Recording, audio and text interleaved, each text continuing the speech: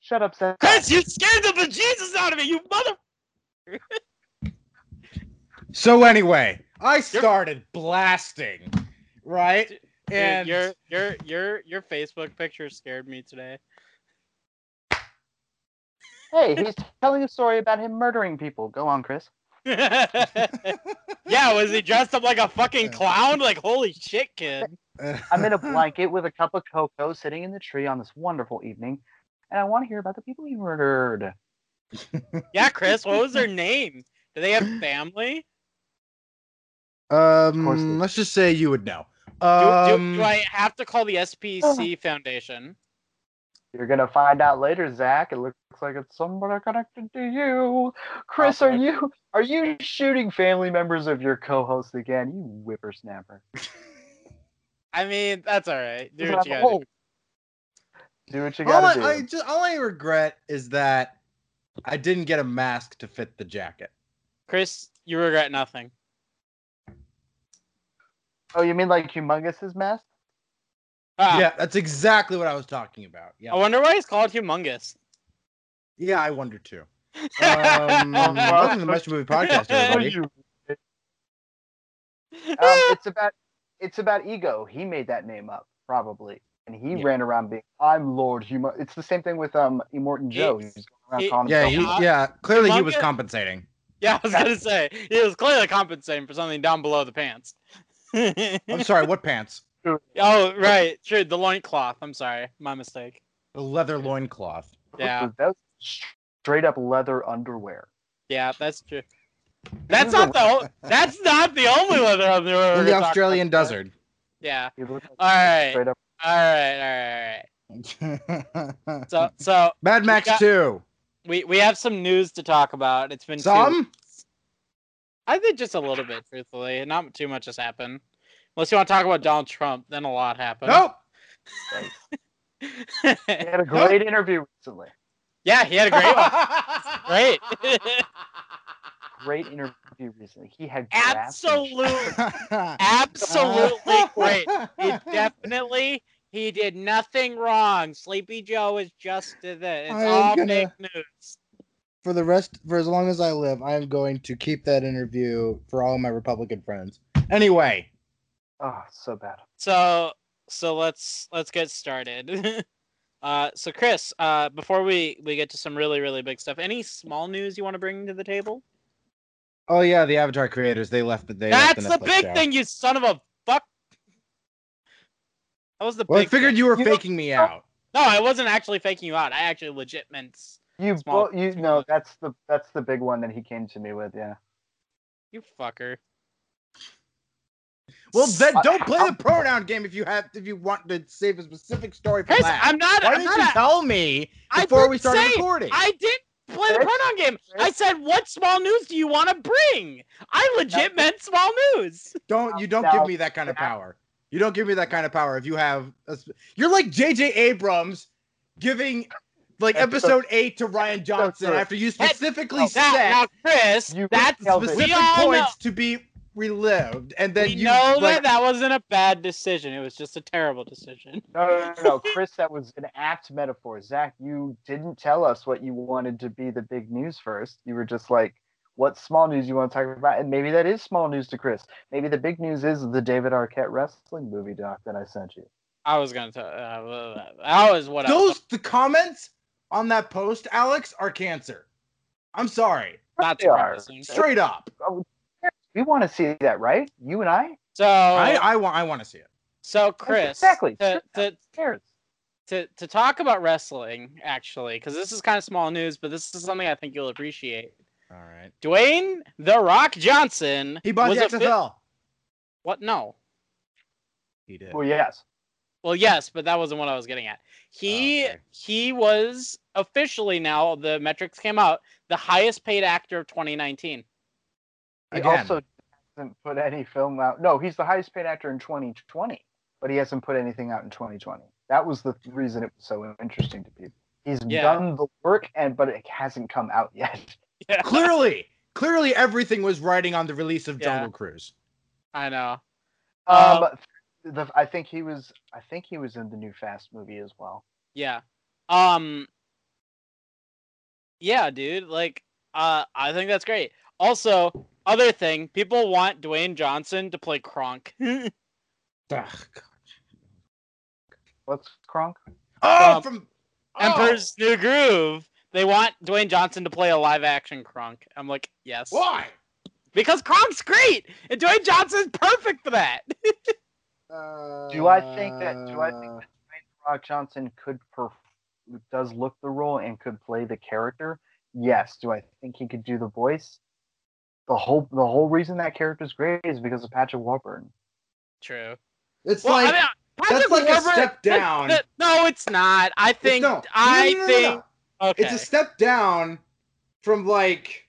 I think it's a step. It's to not the as left, bad. It's not as bad as like casting Will Smith to replace Robin Williams, because you cast anybody and they won't do as good as Genie, as Robin Williams did. I think it's That's a the step next. to the left. That's the next. That's like the next thing you could mess up. I think it's a step to the left. Truthfully, I don't think it's Illuminati. worse. I don't think he necessarily would be better because Patrick Warburton's so iconic. It's but- speculation. Give me some actual news. Well, I mean, this is what I would dude, say. This is what I would say to that. Patrick Warburton's great. Like, This is what I would say to that. Robin Williams was so good. Anybody to replace the Genie live action thing would never step it up. But Will Smith is charming and great, and we all love him. And we all were. I think people were fine with that. I was fine with that. $1 billion. Like I mean, I haven't seen it. I haven't seen Aladdin, so I can't tell you. But I'm That's fine. fun. With Will Smith. I like charming Will Smith. I'm cool with that. In this case, it's all about Warburton, and it's all about his voice. Yeah, that's why that character's great, is because his performance is so great. But if you're going to make a live action of it, which it seems like they might do, and was going down that route as they kept making live actions of stuff, then yeah, I think The Rock is a great choice. Why not? He's never going to live up to Patrick Warburton. Why not? Yeah. I guess. why try What's stopping to, him at this point? Well, here's the thing, Chris. Why try to Oh, live up to it when you just make the best that you can do? And that's what Dwayne Johnson's always done. Why make a live action remake of Emperor's New Groove? Why make a live action remake of everything they've done, dude? Like, why make a live action remake of Aladdin, for God's sakes? Because they can. I would say if they did do it and they did choose The Rock, the reason I think he would be good would be two movies: Central Intelligence and with Kevin Hart, and Be Cool, the sequel to Get Shorty. Yeah, but that's a voice performance. I'm talking about physically, his face and his Sure. actions. In Be Cool, he's a funny gay wannabe star hitman, aspiring star hitman. He's really funny in it. And in Central Intelligence, he's like crazy. He's like legit. There's something wrong with his head, and his performance is great. It really, like, you're always guessing on what he's going to do, and it's always funny because the guy is nice, but he's also, something's broken in his head. Well, here's the thing. Like, not to go off on a tangent, but like, he was bullied in high school, so that's like psychological trauma that just went unchecked. Yeah. So of course he went crazy. In Central Intelligence, you mean? Yes. Yes, I agree. But that's I also think the years of being a spy too, and not being able to trust people and stuff like that. That's why I like that movie. I think there's a lot in his character about that says about that. I love his fat suit in that movie. Just gonna say this. You do. I love the moment. I love the moment where his partner is faking his death. Spoilers. And and he's pretending to try that the elevator door is locked. He's like, yeah, it's locked. And The Rock is like, it feels like you're pushing it closed. No, yeah, I can't get it open. I love that moment. Wasn't he played by Aaron Paul in that movie? Yes, it was. It was Aaron Paul, yeah. Central Intelligence Good is on good. him. Really good in that. Dude, Aaron Paul does all kinds of shit, dude. Aaron Paul's great. All right. That's not even talking about El Camino. All right. Yeah, he's in a little show called Breaking Bad. He's also in a really great show called BoJack Horseman. One of my favorite shows of all time. Actually, so to talk about shows, actually, and I want to get really brief about this. I recently watched Space Force. Oh boy. I haven't got it yet. It's like kind of hilarious in the right sort of way. Like, I actually love Steve Carell in it a lot because he's trying to be this super tough guy, military guy, but it's Steve Carell trying like being funny, and I like can't take anything about it seriously. I've come to appreciate his serious role. So if you're saying that he's striking a balance in that show very well, that also makes it funny. I'm interested. I also love Ben Schwartz. Yes, yes, Ben Schwartz is also in. Dude, Ben Schwartz gets around, man. Like, not gonna lie. Oh yeah. People say it's not very funny, but like I think it's kind of hilarious if you turn your brain off. I've heard meddling reviews as well. I did watch one other show, and I actually do want to have a much more serious conversation about this. Oh boy. It's okay, Chris, because it's actually up in your alley of vein of fun stuff a little bit. Avatar: The Last Airbender, live action. Creators no. walked out. No, I want to talk about the Umbrella Academy. Go ahead. Alex, I told you about this. I know that. You said you were watching it. I haven't watched it yet. So I finished the 2 seasons. Good show, great show actually. Has a lot of subtle anti-Semitism in it. Yeah, Cool. we did talk about that. Yeah. Yes. I also found out the guy who wrote the original comics was super like ultra conservative and shit, and he was crazy. Oh, yeah, we had an interesting discussion about Death of the Artist, and knowing anything about the person who created something, does that taint the thing that's created it? And we talked about how what the example they gave about the anti-Semitism in the show. Chris, let's put, you're an outside observer. You haven't seen the show, correct? Okay. Yeah, Okay. I have not seen So it. there, for the first season, I think, I don't know if she keeps going. This is what Zach tells me. Yeah. The bad guy is very old, trying to kill people, take over the world, junk like that. And she speaks a language. She can speak any language she wants, but she chooses to use Hebrew throughout the show. Yiddish, So this villain, Yiddish. Yiddish. I haven't seen it, so Zach, we talked about to briefly tell you, Yiddish is a form of Hebrew that's mixed with Eastern European languages, so Cyrillic, Russian, Polish, all that, and it's where the term tuchus comes from. It's where the term oy vey comes from. Like any Jewish vernacular you've ever heard that's like kind of like just a vernacular, that's truly not Hebrew, it's Yiddish. Thank you, Zach. You're immense. That she's going around basically using Yiddish as her choice to be villainous with. How do you think that that's an interesting choice, Chris? Knowing that the guy who wrote it has said some anti-Semitism, mystic remarks, and is ultra conservative. The guy who wrote the comic, not the show. So that means the show made the choice to continue that. Neither Zach or I know if that's in the comic or not, but that is a choice they put in the show. I mean, it's certainly a yikes. Thank you. I agree with that. That's what I actually literally said. I think I literally said yikes when I heard that. But who do you think that, like, since we don't know if it's in the comic or not, we're too lazy to look it up, like in the days we thought about this. If it's not in the comic, is it worse that it's in the show? Or would it be worse if it wasn't in the comic and they chose to put it in the show because the author was like, I'm right or die, it's got to be Yiddish. And they're like, all right, well, we got Ellen Page.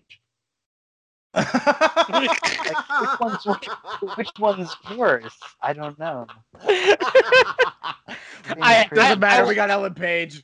We filled the LGBTQ to really actually like make it even more interesting is the showrunner of this show is actually a really great writer. He did a lot of executive producing and writing on Fargo, which is a fantastic show. He did Legion. He did Altered Carbon. He's done Umbrella Academy. I think he also did a lot on Private Practice. That is the outlier there. That's weird. That's just a show about doctors having sex. Yeah. It's not bad. That's what. Well, he also did Bones. I mean, that's not saying that much. That's about people solving murders, and then over an entire seasons-long arc, two people decide that they want to bone each other, then do, and nothing changes. That's true. Like No, demeanor of each other does not. but the biggest things he's done is Fargo and Legion and Umbrella Academy. Those are the three big ones. He works in a lot of sci-fi, and no one really has those kind of complaints, I'd say, so far. Although Legion did have a problem in its second season finale, but they also people feel like they carried on from what that extreme idea was pretty well to the next season. But I think it's interesting if someone has a history saying crappy stuff about a race, and then makes this thing, and then that idea is in your TV show, like. The people who made the show should have had some forethought, you would think. Like, you're making the show somebody in a very interesting era where you need to look into the background of the person you're buying this property from. Like, hardcore. You need to do your work. Yeah. Well, the other question is how much did Steve Blackman actually have control over that? Over the fact that, like, the writer Gerald Way literally said, when he sold his rights to Netflix, said it has to be this or not. Well, we don't know. Well, now hold on. Like, you don't even know if the Yiddish is in the comic. So, this is what I'm like thinking. Okay. So, like, Netflix, like, obviously they've made it public that their goal is to make the next Harry Potter or Star Wars or whatever. Yeah. So, that in mind, I was thinking of when George Lucas sold the rights to Disney. He made some caveats. He gave them a direction to go with for the sequel trilogy. Yes. And they said no. They said no to the creator of Star Wars. And they went in their own direction. And we all know what happened Disney next. can do that. Netflix can't. Wrong. I disagree. Netflix can do that. I disagree. Did we just shift over to Last Airbender? No. No, we did not. We shifted what over. Can Netflix say no to something that will make them money, while Disney can definitely say no? No, what I'm saying is they could change that anti-Semitism. They could change that aspect. Is what I'm saying. Yeah, they had that opportunity. Is it because the writer stepped in and was like, no, it has to be what my comic is. If she's speaking that language, it's because of these reasons. Did they not look into his history or how the audience views him or how some people view him? Did they just think it was a thing that they could make big and not think any further from that? It's an interesting thing, especially since I don't know where the Yiddish thing started. If it's in the book, then it's in the book, and maybe the writer was like, do my book. And they were like, okay, yeah, it's good. It's fun. We don't see any problem with it. And then the backswing was like, they're like, this guy's a bit of an anti-Semite. And they're like, no, he's not. Oh, we put Yiddish in there. Uh-oh. Good. We should have done our research. I don't know. It's a lot of things. Maybe they just didn't give a fuck. It's possible they just didn't give a fuck too. It's interesting. It's all up in the air because we as detectives decided to give up and drink at a bar instead of look for clues. That's true. That's true. That's true. Oh my gosh! Can't wait. Okay. Oh man. What? Got some surprise. I got some surprises for you when we talk about what we watched this week. So, anyway, go on. Nice. So Alex, when we talked on Tuesday after Chris ditched us, Sorry, I overslept. It was a long day at work. I don't want to get into it. Don't even talk to me about long days at work, kiddo. You don't have to lift heavy boxes. Bitchness, man. Zach, you're the flakiest one. You always have good reasons, but you do it the most, buddy. That's true. I am the flakiest one. I still hold the most irritating position of getting drunk on air. So like, was one time. That was great. It adds up to like 4 annoying times. Is all I'm saying. Like, anyways. So Alex and I talked about one other thing, and this is the one me and Alex actually want to have much more of a real conversation about. Okay. Once we watch it, we didn't watch it yet. We haven't watched it yet. I want to emphasize this, but we did have a very. I have but we haven't rewatched it yet for the reason that we want to rewatch it. I'm pro now. Yeah. So we're still talking about news, right? Yeah. Okay. Well, we're kind of pivoting. Somewhat, yes, this is news. It's not. I'm just gonna cut it, Zach. I'm cutting the news. We're cutting the baby cord right now. Him and I were talking about American Horror Story. I'm really coming on board of like really appreciating that show more, but also the season Cult, which is an absolute 110% reaction to Donald Trump winning the election, and how just like how it can be viewed 4 years later and the job he did, like it's gonna go down as the best season of the show. It also like drained the people who made it, and they had to make a super fun season afterwards. Like this took a lot out of them because of how like earnest they felt about those results. So Zach and I were talking about watching it again with the election coming soon, and how whatever the election turns out to be, whether it's postponed or like Trump wins or Biden wins, it doesn't matter.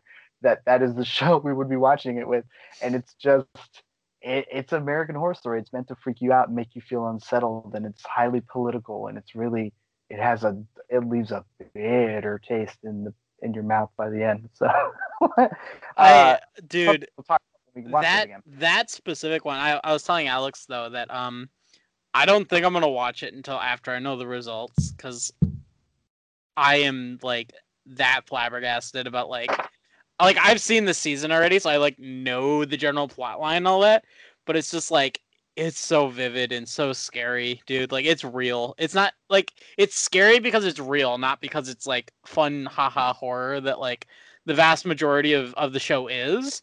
The vast majority of the show is just fun haha, like poke fun at like different horror genres, but Cult is just like so real and so scary. Like it's a legit reaction to the fears that people had in real life, but also like clowns are running around.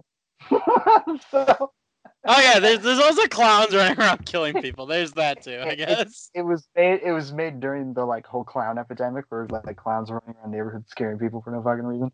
And like and the whole point is, remember when we were all scared of that? And it's like every day is a nightmare now in 2020. So and like watching that season and being like, we have legitimate fears about Donald Trump, but they're making fun of that, of people who are like, Donald Trump won, so the world is going to be over, and the show is making fun of that because it just happened. They're like, okay, people, calm down. All right, it's just the president, whatever. And then they're like running around being like, the clowns scaring people, that's kind of creepy too, and all these other things. And at the end of the day, you're like, no, they were right. They were legit right to be afraid, and a lot of people died, American Horror Story style. So, that's a crazy thing to go back and watch again for Halloween and the election and stuff. So it really does all work. Dude, like, so low-key, I think American Horror Story is gonna go down as one of the greatest shows of all time, just because I'm starting to go that way now too. It's definitely so crazy. Like beyond the fact that Cult is just, for an 11 episode series, is just like so real, but like beyond that, like the other seasons are just a lot of them are a lot of fun. I'm not caught up, sadly, but I need to watch season 9 at some point. But for everything that they do wrong, they do a million things right, or on top of that, 5 or 6 things immaculately. So I think it's going to go down pretty great. But like that's something that Zach and I will probably come back to as we continue on the road to the presidency. Yeah. Is that a new segment on our show now? No, Alex and Zach starring in The Road to the Presidency. God. We'll be riding in a horse buggy, and it'll be cold and chilly, and fog will be out the window. Is this going to be like Robin Williams in Man of the Year, where Alex runs for president? Always. No, I mean, I'm not running for president. I assumed I already had it in the bag. Oh my God. Vote for Robles. He will not let you down in the robe department. I didn't realize that. I'm actually looking at the cast from season 9. Thought that you don't see any robes. Alex, vote for me. Alex. He got Matt Morrison for season 9. I don't know who's Matt Morrison. He was in Glee. I never watched Glee. He was the lead. I thought Finn Wolfhard was the lead. Well, he was the teacher, the adult lead. Oh, yeah, the teacher. I forgot he was the lead. Good. Let's see him get murdered. Yeah. See him do creepy stuff. Let's see him sing and then get murdered. Love it. Love every second of it. Good. What? That's what I love about Ryan Murphy. He picks his friends, makes a lot of stuff. The other thing, Chris, is that like Carrie Fisher's daughter is a lead in the show. She's been a lead, I think, for 4 seasons. That. 3 or 4 seasons now. I think Cult was her premiere, if I remember correctly. I think so. God, that's crazy. Yep, Billy Lord is became one of the new leads. That's wow.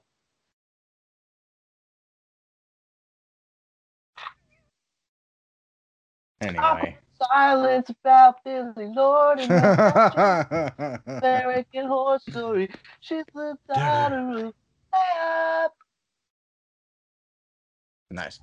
All right, next story. I don't have any other news stories. The Avatar creators. They left the show. Yeah. Okay. My God. Okay. I was mildly interested, and now I'm like, oh no. Well, let me ask you this: Have they made anything in live action ever? No, they were not involved with M. Night's movie. Well, have they made? I mean, on their own. Like, have they ever been involved in any of their shows being in a live action adaptation? Any other shows? Not. I'm gonna look it up. They have not. So here's the thing. The creative differences part is always very interesting to me if both the people involved have worked in both mediums of their field. If these guys haven't worked in live action before, there's a very good possibility that they were just trying to be so specific about how they told their stories that the live action people were like, we just don't have the money for that. We can't do that. Or the creative choices from Netflix were like, we want to do these things differently. We want to have young people. We want to have sex and violence and stuff. And we want to make this Game of Thrones. And they were like, that's stupid, and we're leaving. There's 2 ways that this could go. But if they haven't done anything in live action, it could have been as simple as they are taking out things we feel are important because they took the time to put that in their story. Whereas the live action one is, we only have enough money to make a certain amount of episodes, and we can't tell the whole story.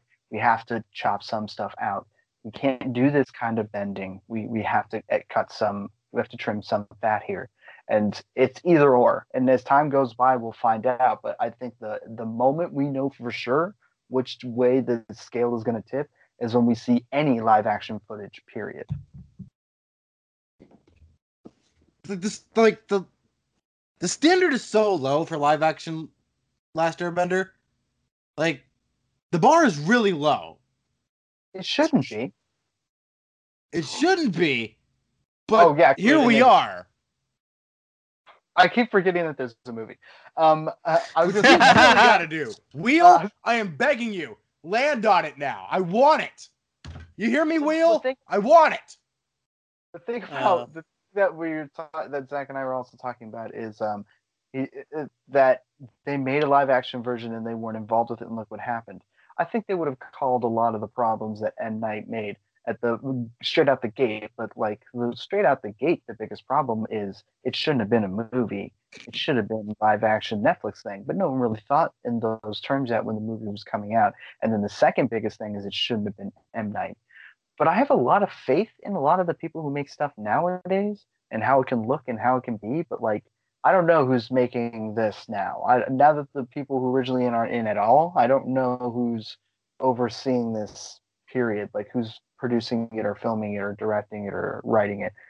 If I did, I'd have a better idea as to whether it would be going a certain direction or not. But the only background person we know is Jeremy Zuckerman, who is composing the music for the original show, also is composing the music for this one.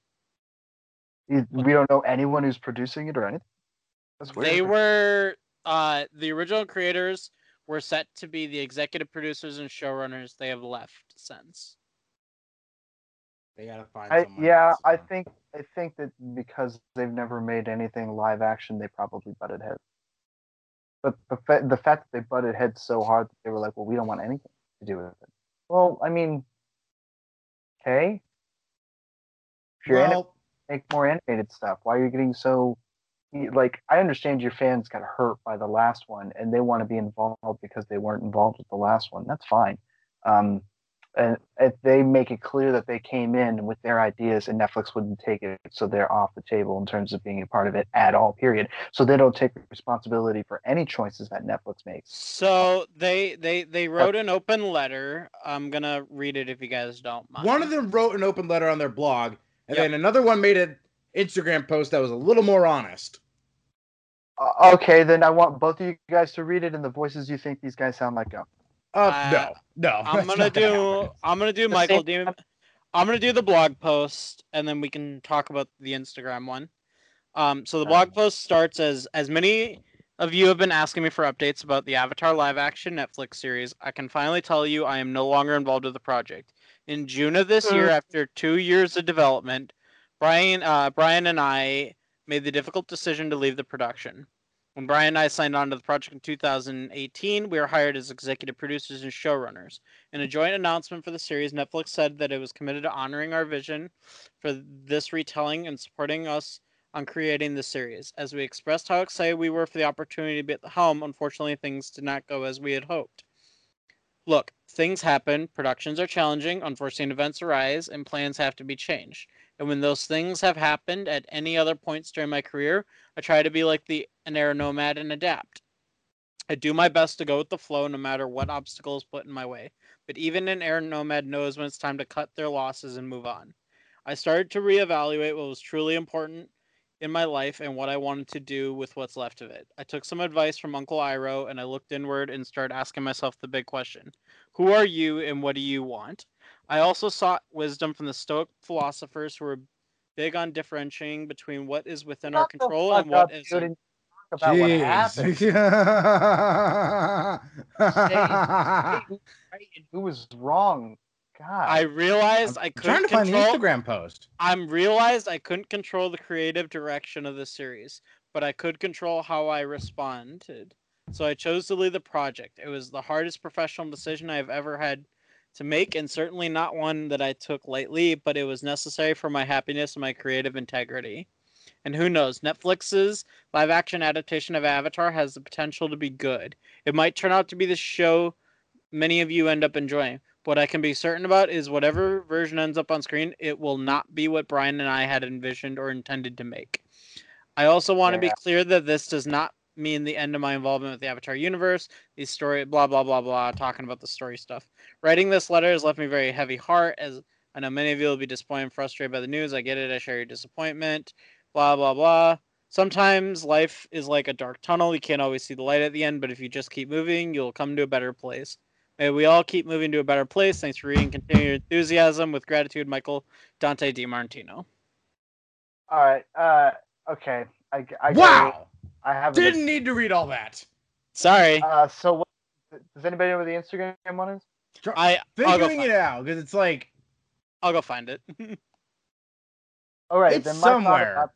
But my hold thought on. I have an idea. Yeah.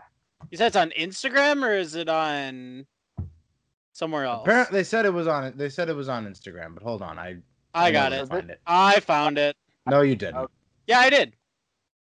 They're looking, they're searching, they're looking for creators of Avatar to come up with opinions, and thoughts about why Chris, they I'll just post it to you. fucked up production. It was such a fucked up production. Fuck Netflix. There you go, Chris. Dang it. It's a fucked up. Oh, here we go. I don't know. I wasn't there. Did you just yell? No. Let me Okay. look at the friggin'. Okay, wait. It's the second image. I know, but it's not letting me. Yeah, you have to log in. Yes. Boo hiss. Wow. Boo Just hiss. a riveting Boo stuff. hiss. No. We're not doing that. Okay. I don't need this right now. So Anyway, Zach, if you have it, you can. All right, I have it. give me that. I have it. Before I get Got to it. the crux of this statement, I'd like to make it clear that I am very aware and appreciative of the fact that I am exceedingly fortunate position and have the following issues are indeed good problems to have.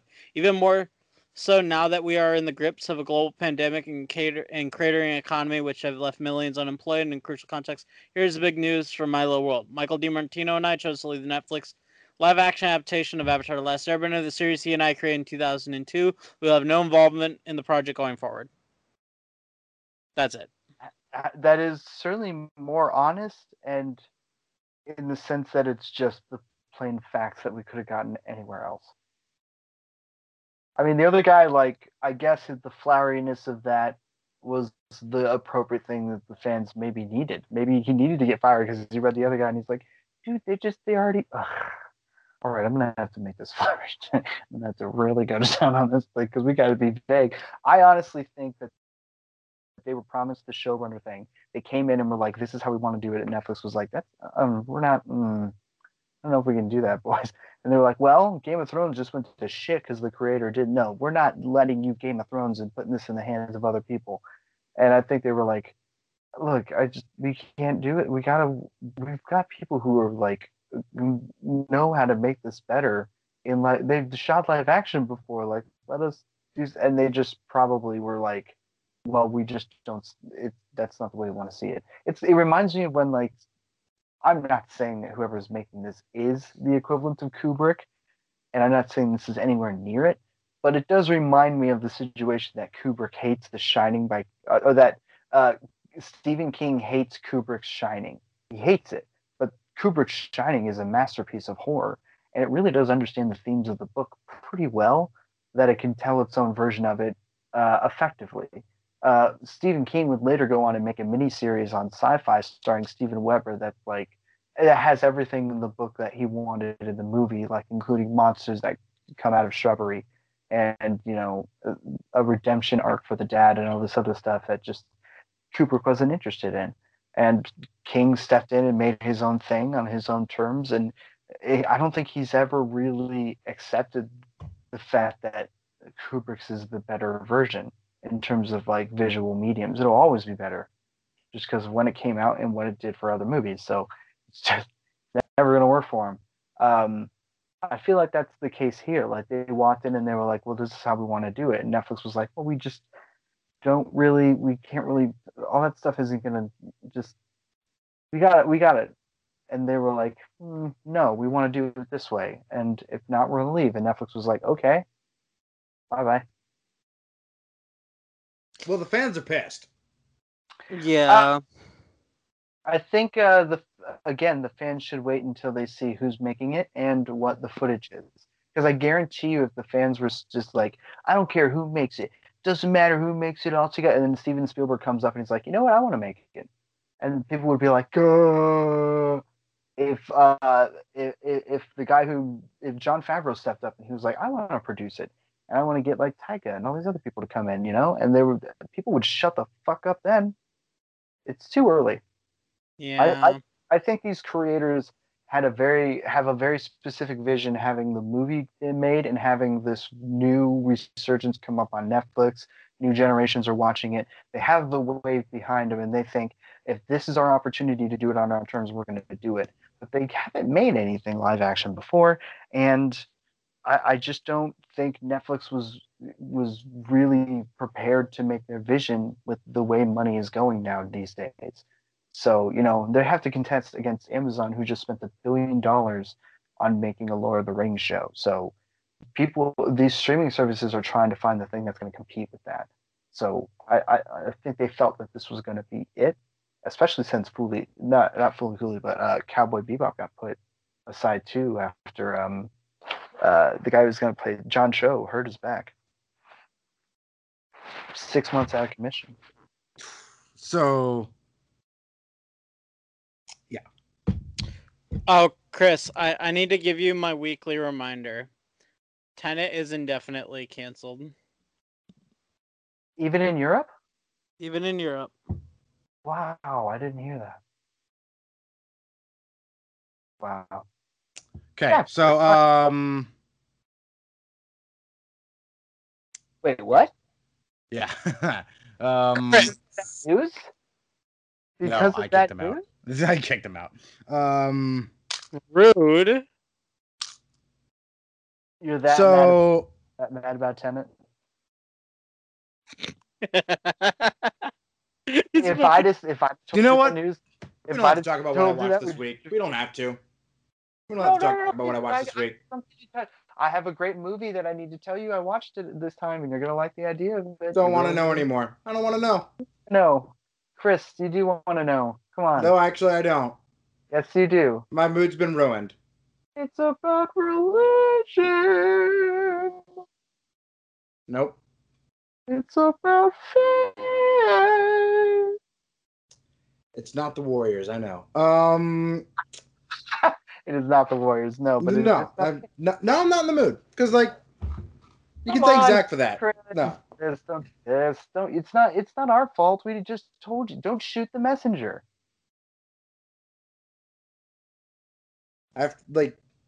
it's like the messenger came and then left and then came back again just to rub it in. I just to rub it in. I just found out like you did right now. well, guess what, Zach? Your Witcher season 2 ain't coming out anytime soon. Anywho, They're starting shooting next week. Oh wow. What are you talking about? They're am I gonna have starting. to pull a me? Am I really gonna have to pull a me? There's two people that you have to blame for this. That's honestly, well, three people I would say. Trump, the president of Brazil for sure. Those numbers really made things worse, even in Europe. And Nolan. Nolan is the only one who says he doesn't want to put it anywhere other than the theater. He's the one who won't cave. And if you want to say that's him saving the theaters, then sure, I kind of agree. And if you want to stick to his guns, I'm fine with waiting. But you, as an avid fan, are hurt by this, and I get that. But he's the one making the decision. He's the one making it so you can't rent it right now and put a projector up in your room and watch it on a big old wall like it was a movie theater.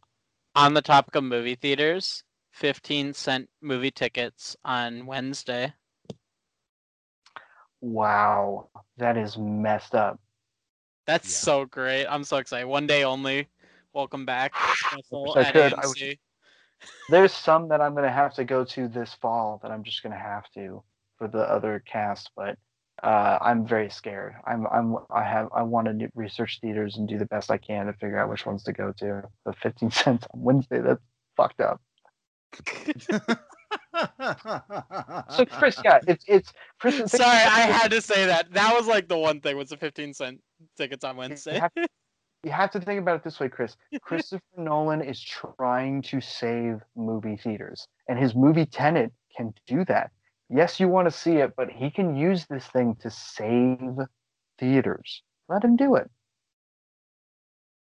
I'm not like here's the thing. I want to see it in theaters, and I'm at this point, I'm fine waiting. I'm okay with waiting. Okay? Like, I'm okay with it. He just doesn't want to be reminded that he has to wait. I just don't want to be reminded that I have to wait.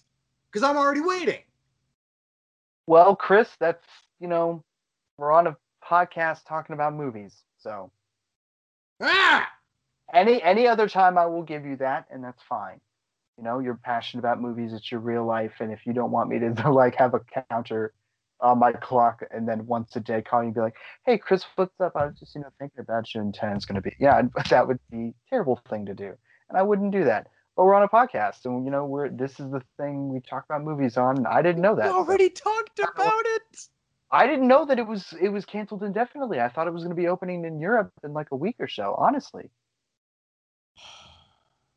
I honestly didn't know it had been pulled out entirely. Yeah, America's the one that fucked it up and made it canceled indefinitely, unfortunately. America being the second biggest market in the world right now. America and China are the reasons. Sorry, Chris. No, you're not. You're not sorry. If you were actually sorry, you wouldn't have brought it up. That's not true. We're a movie podcast. We already knew it was indefinitely just canceled. I did not know that. Ugh. I didn't know that. I honestly didn't look up the news that much today. I did. I knew. schedule. I already knew. I did not know that. Okay, so Chris, fine. I guess my journey is to hopefully get you to feel less depressed about this. But I mean, you are who you are, and I can't change you. I just gotta love you for who you are, except for right now. I hate this, and I hate you for it. You're a piece of shit. I went too far. Okay, so I retract. I'm gonna backstep. I'm gonna breathe.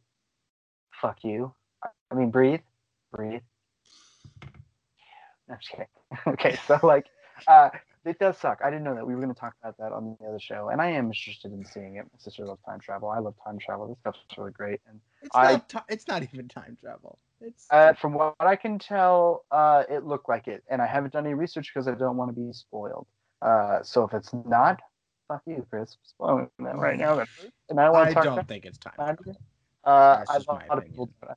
I actually have seen a headline for an article that's like it's not time travel, all that stuff. So I'm no one really knows what it's about from my perspective at this point. If other people do, if the new trailer came out and knows more stuff, I haven't looked at it. So I'm excited. I am, but like I mean I'm not that as into Nolan as you are. I think his movies are great, but I'm not like stoked to see him do it. I do love the fact that he's fighting for theaters because that is I do want to be able to go see them. If they're having 15-cent Wednesday fucking days, that's crazy, and he wants to help.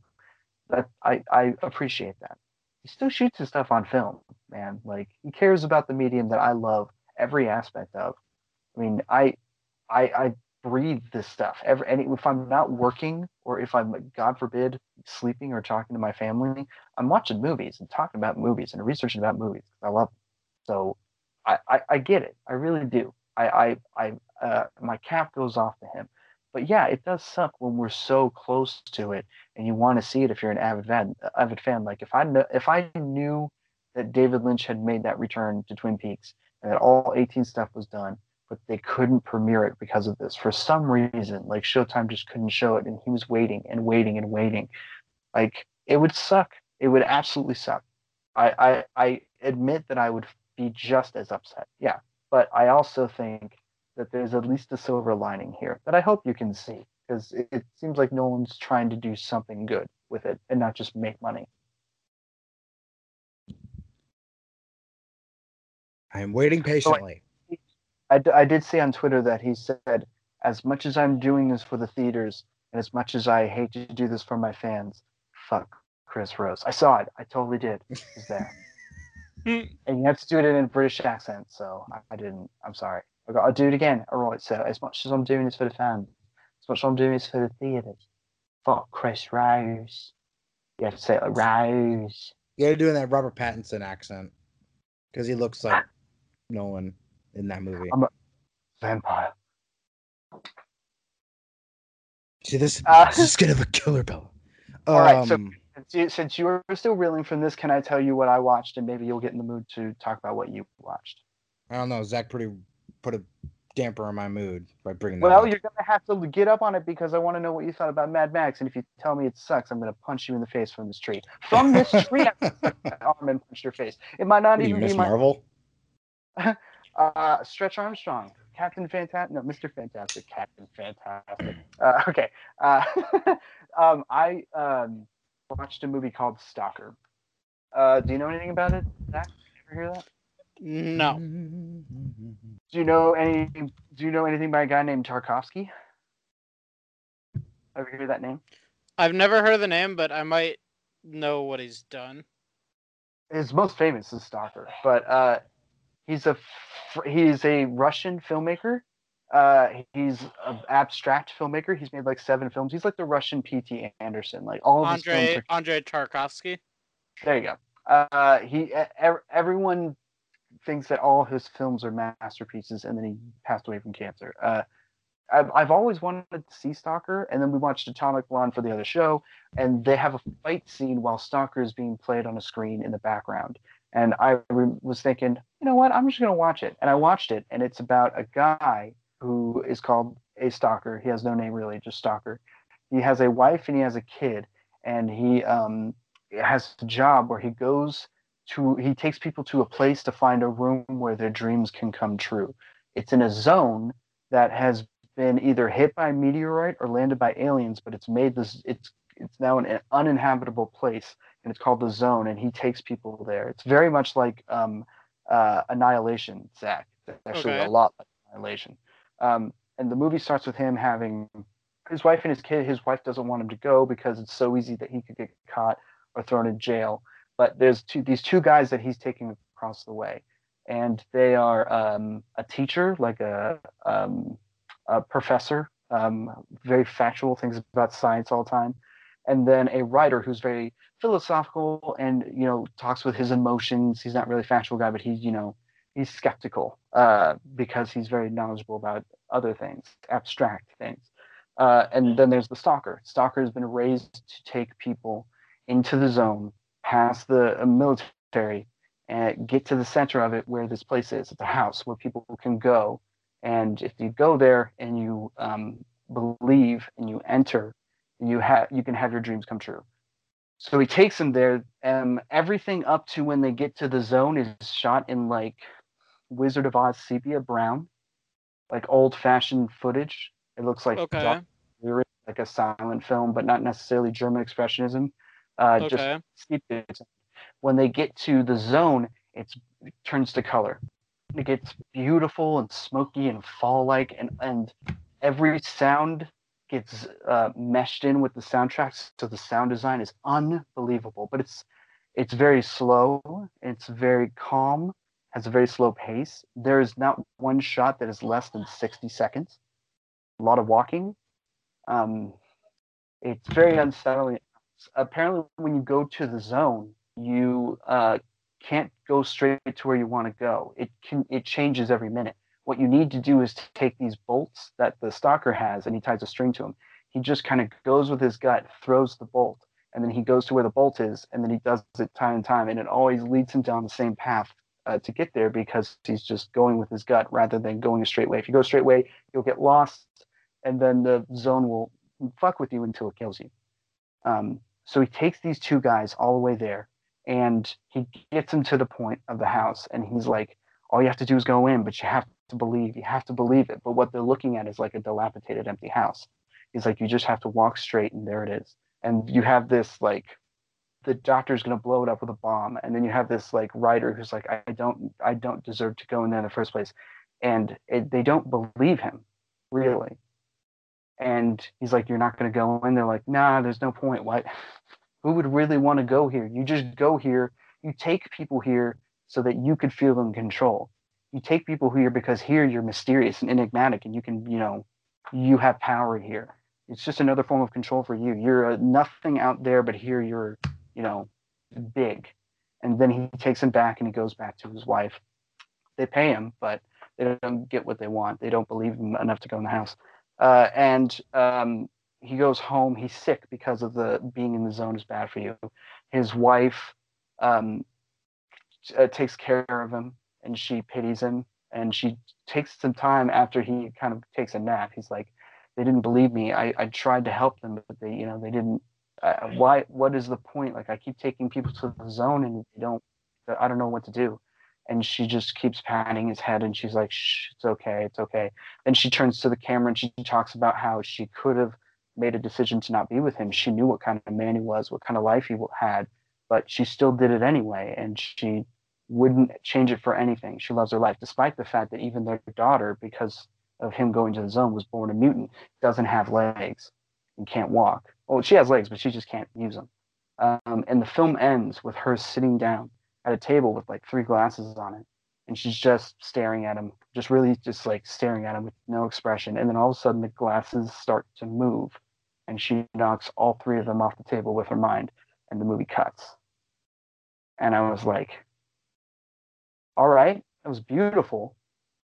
Kind of don't know what I just watched, but it made me think throughout the entire time as I was watching it. Everything that I was watching, I was thinking about something. I didn't really care about the characters because I just thought those 2 guys are kind of dicks, but I liked Stalker. Then I went to Renegade Cut on YouTube, and he laid it all out, and the director laid it all out too. It's a story about a world without faith, and the Stalker believes that the room, which is real, and the Zone, which is real, are proof of God. and that he took two educated people, one who's all about science and a man who's all about the brain and just how people work emotionally, like a psychiatrist. Both of them are supposed to represent, to a certain extent, atheism. And he's like, I brought you here, and all you have to do is believe. You've gone this journey with me. All you have to do is believe. And they can't. There's several times in the film where like he's like, all you have to do is walk down this tunnel. There's like a 3-minute scene where you watch one of the guys walk down a tunnel. It's scary. You don't know what's going to happen, but he still makes it. And it's supposed to represent what the world would feel like if there was no faith in it. And it totally changed the way that I viewed the film after that. I was like, God, oh, and then I was thinking, why the girl? And then Renegade Cut at the very end was like, the meek shall inherit the earth. And I was like, oh my God, this is so good. Why does the wife act that way? She represents God, and a benevolent God, someone who it's not about them not believing. It's about they should be pitied. They shouldn't be hated.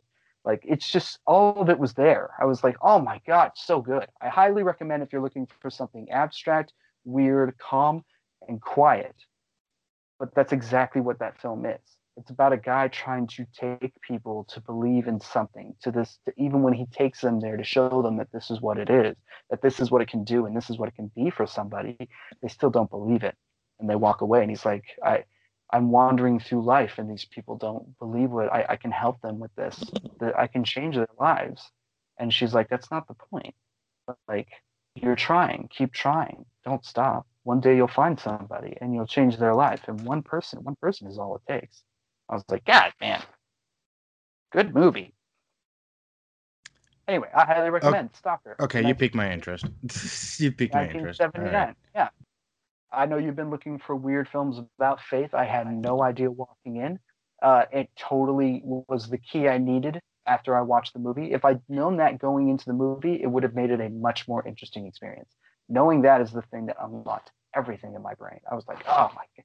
Oh, it was like that scene at the Usual Suspects at the end where he looks at the board and he realizes he's been lied to the whole time. He's like, oh my God, all the pieces will come again. It was great. I was like, oh man, well done. Okay, and yeah, you piqued my interest. What did you watch, huh? Zach, what did you watch? Umbrella Academy and the movie we were supposed to watch for the week. Cool. What the heck didn't I watch? Oh wow. So I followed up on what I said last episode. I did see Last Crusade in theaters. Good man. Great. Good show. Then I did something that I didn't think was possible anymore. I thought I had missed my window. I went and saw Empire Strikes Back in a movie theater. Oh. Because it came back to Willow Creek. That's a good one. Like, jumping. And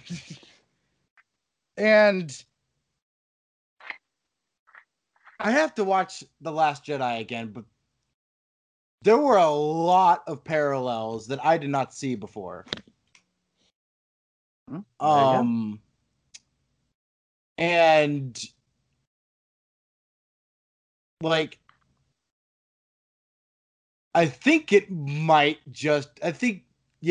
Empire might be the best made Star Wars movie to this point. The best made, yeah. The most well made, yes, I agree. I still think there's something special about Star Wars that's magical, regardless of like any faults it may have. But Empire is the most well made one yet. Yes, I would say the most well made and effective one. Yeah, I mean, of course, like the later films would have CGI and better special effects and better production value and stuff like that. Like anything in the last three movies is just beautiful. But Empire, for its time and the effect it still has nowadays, I agree with you. Yeah, it's a good call. I think I mentioned this before. No, I don't think I did. I did go ahead one night and on a work night where I was supposed to wake up in the morning, I was like, you know what? Treasure Planet, Kung Fu Panda 2. Why the heck not? So I watched those again. Mm-hmm. Treasure Planet again. I think. Well, there was Emperor's New Groove, but besides Emperor's New Did Groove, you I think it's like. Sorry, what? did you listen to our app afterwards? And No, I did not. I feel I don't know if I gave that movie a fair shake. I would go back and listen to see if I was being a pansy about it. So like, there's like the transition years where like after the Lion King and like before the Incredibles, there was like this transition period with Disney animation. Like Pixar wasn't owned by Disney yet because I don't think Toy Story was Disney yet. I don't know. No, I think Pixar made Toy Story and then Disney bought them. But like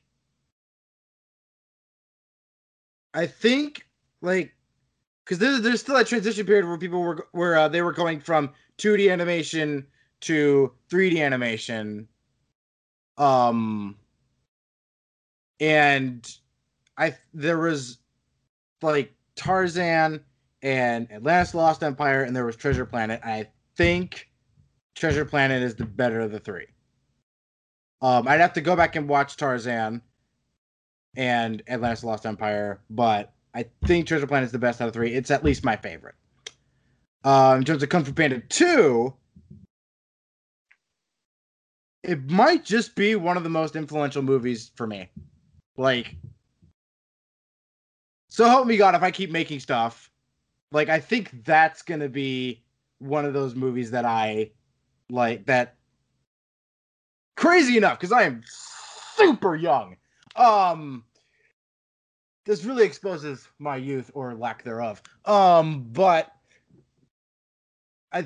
I just think that, like, gosh, the way the movie looks, the way its story flows, and like it's told, and just the story itself, just like it got me that second. I was like, okay, yeah, this is something that's gonna stick with that still sticks with me. It's an animated movie made in 2011. I'll still never understand why it won over Rango. I'll never get over that, even as much as you tell me that Rango's a better movie. Anyway, Let me put it this way. I I think Kung Fu Panda 2 is very good. It's not original, but it does tell the story very, very well and very effectively. And obviously, it had a major effect on you. And I haven't watched in a while, so going back to it is going to be really interesting, especially when we get to it on our app. Why Rango is better? I think the animation is better. Um, and Johnny the very Depp. fact Johnny Depp is. don't give me that. I also think Gary Oldman and Jack Black and Angelina Jolie are very good. I also think James Bill Nye. Wan is good. Uh, The science guy? No, I, Davy Jones. yes, but my point about Rango is they actually recorded the lines with the actors performing it on a stage together.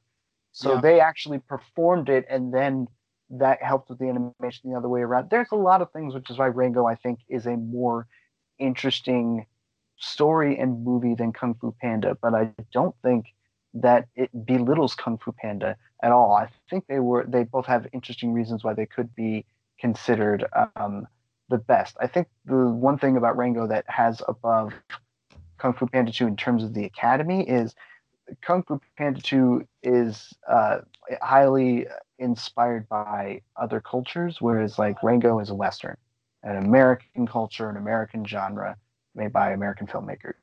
So that's gonna help him a little bit, I would think. But I did it's learn. not neither are bad. I did learn a fun little thing of trivia. Right now, Patty Jenkins is the okay. So how do I phrase this? So Jenkins directed Wonder Woman, and it's the highest grossing movie directed by a woman. You want to know who held that record before? Who? Jennifer Yu Nelson, director of Kung Fu Panda 2. Blew my mind. I'm like, oh, that's freaking right, isn't it? Wow. It should be somebody. I would say up there. You think another serious movie would be up there.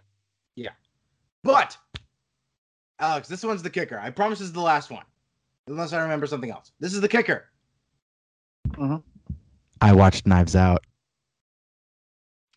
Holy butt monkey! Oh my god, that was so good. I thought you got to it a little bit sooner than that. Well, what did you think? Oh my gosh, it was so good. Like, Rian Johnson may be my favorite director working today. Not Chris Nolan. Like, he's rising through the ranks. After I saw Knives Out, I'm like, I need to see Last Jedi again. I think I'm falling in love with this guy. It makes me want to go back to Brick again. Like, I watched that a lot. Love that movie. but yeah, it's just like, oh gosh, like, And you still got to see Looper. no, for the podcast, yes. Well, I've seen Looper. Leading up to The Last Jedi, we talked about it. That's right. So, like, obviously, like, it earned its nomination for Best Original Screenplay, I think. Also, Daniel Craig is awesome. Everybody in this movie is awesome. Even Captain America? Even Captain America. Oh my gosh. Whew. Man. Well, like, oh god. I'm sorry. I'm gushing now. I'm gushing. I'm letting you. It was so good. Like, and I kind of got swept. I thought it would be like in the beginning. I kind of got swept up in. Okay, this is a lot of details, but then I was like, I think I learned from Maltese Falcon, so I may have to go back and watch that again. But I quickly pulled myself out. I was like, okay, they're only telling you one thing. You could simplify it down. Like, you don't need, like, this is just like, these are details, but it could be simplified down to like this is who Mr. Thornby was. Interesting take. Yes, I think Maltese is still more confusing than Knives Out was, but the more you watch it, the more clarity it comes. I like the fact that the more you're watching complicated, wordy scripts, you're like, I kind of want to go back to other ones and see where they, like, what I missed and stuff like that. That's what I do all the time. Like, I love watching something and be like, oh man, I didn't like that thing a couple years ago. I should go back and do it. I did that recently for Project Power. The guys who made the Paranormal Activity movies. I went back to the third one that they made, and I was like, this isn't bad. Like, this is actually a decent horror movie. I can't believe I was as judgmental as I was. Like, well, now that I know more about them, I'm more intrigued. Also, yeah, I think that for the first bit of the movie, they are throwing a lot at you, but then when they really throw stuff at you, then it's like, what are we gonna do? Like, it's all like guttural because you're going with her, and her, like, she's just. That's what I didn't expect. It follows her. I was like, I just thought, like, okay. I was taken aback by that. Like, this is how he died. They, like, Rian Johnson gives you that up front. This is how he died. And makes you think it's one movie. But it's still the movie you were like, and then at the end it comes back around. Oh my god. So, I guess you could say, Chris, he was undercutting expectations of genre. Yes. So I was like, okay, how did he make this? I gotta know. I looked up videos about coming from Rian Johnson's own mouth about how he made this. I watched a video on how he shot and wrote the scene where they all find out that Ransom was out. Zach, have you seen the movie? Zach is asleep. Okay, I'm here. What are you talking about? Zach, wake up. Yeah, right. Have you seen the movie? Knives Out? Yes. Yes. Okay, so spoiler alerts, everybody. So when when they all find out that Ransom was out of the will, that scene in that room, yeah, right before the will is about to be read, He broke that scene down, and I was like, this guy knows what he's doing. There's no way he didn't make any mistakes in Last Jedi. Like that he couldn't avoid that. Like he didn't, like, if he did make a mistake, I don't think he could avoid it. Everything he did in that movie was intentional. Yes, that's the one argument I don't like. Like when people are like, it's a piece of shit that was made by an idiot. I'm like, no, every choice was intentional. You just don't like it. Can you form your argument around that, please? So, and then he talks about, and then another video where he talks about how he came up with the idea and how he kind of put it all together, and he actually did give some advice. So like I think the thing that like made me like a super fan, not a super fan, but like a fan of his, is like he gave. I think he gave more. I was like, okay, so like the advice he gave was, don't worry about like if you want like the advice for breaking in. I was like, okay, don't worry about like getting an agent or blah blah blah blah, blah or any of that stuff. Just make with whatever you got. Agreed. Make. And I'm like, that felt so much more sincere and so much more like with passion and care than when I heard it out of J.J. Abrams' mouth during the Force Awakens panels. Yep, agreed. It's why I respect Brick even more when I watch his stuff and see how deliberate he is and says stuff like that. Because I'm like, Brick wasn't a lot of money, and there are some problems to it that nowadays he's like, he feels a little bit weird about, but he's ultimately proud about the fact that he made it and the relationships he formed from it and what he's continued to do with those ideas. The fact that he's not afraid of making overcomplicated scripts, the fact that he's not afraid to like make set pieces around certain ideas that he wouldn't do in that genre, to play with things. Like he made a feature with what he could.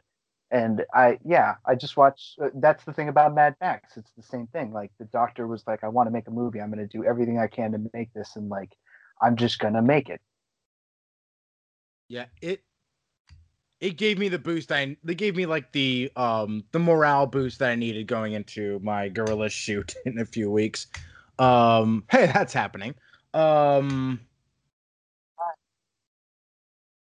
So yeah, so I did watch Knives Out. I absolutely loved it. Oh my god. I am so like, the only thing I regret is not seeing it sooner.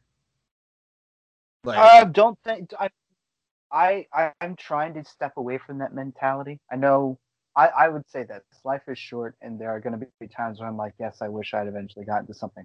But there are so many movies out there, dude.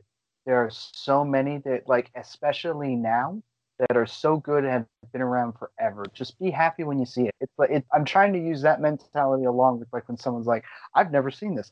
Instead of being like, you fucking piece of shit, what's wrong with you? Instead of doing that, which is like a gut response when you're passionate about something, I'm trying to be like, dude, you get to see it for the first time. You get to see it for the first time ever, man. That's awesome. I wish I was in your shoes. Yeah, lucky so and so. I hope you like it. Like that's what I'm trying to do with both of those. So like, just the fact that you got to see it in theater, or the fact that you got to see it, great. Maybe it'll come back to theaters here soon, and you'll get to see it there. And the fact that you now have time to see it more and get more from it as you do, because that's a pretty dense script.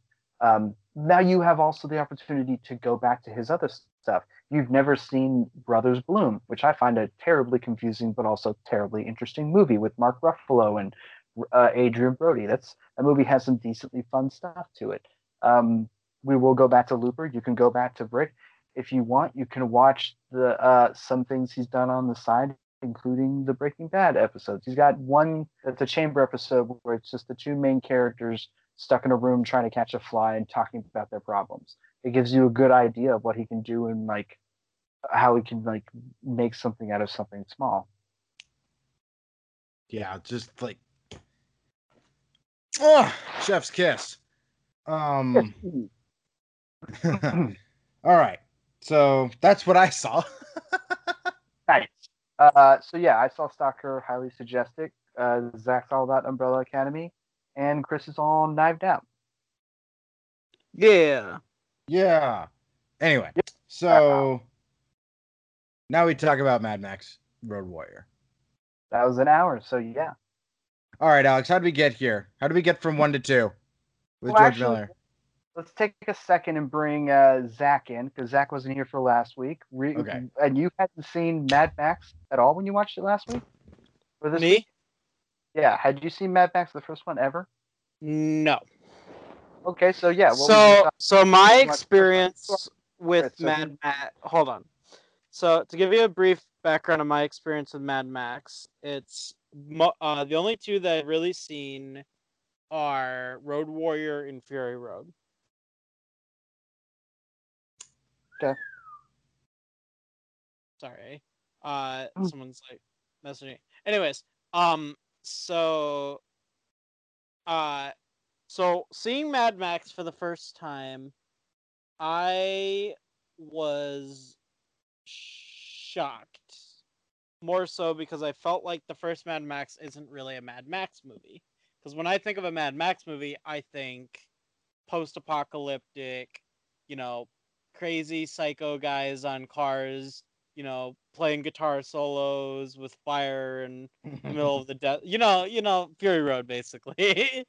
You think Fury Road, you think Road Warrior more than you think Mad Max. So and I thought it was honestly kind of boring. It just didn't feel like a Mad Max movie to me, and I didn't really like it for that reason. But I can understand what it was getting to. And Alex was telling me about his whole thing, and I'll let him kind of go into his revelation that he Well, you listen to the episode, right? Yes.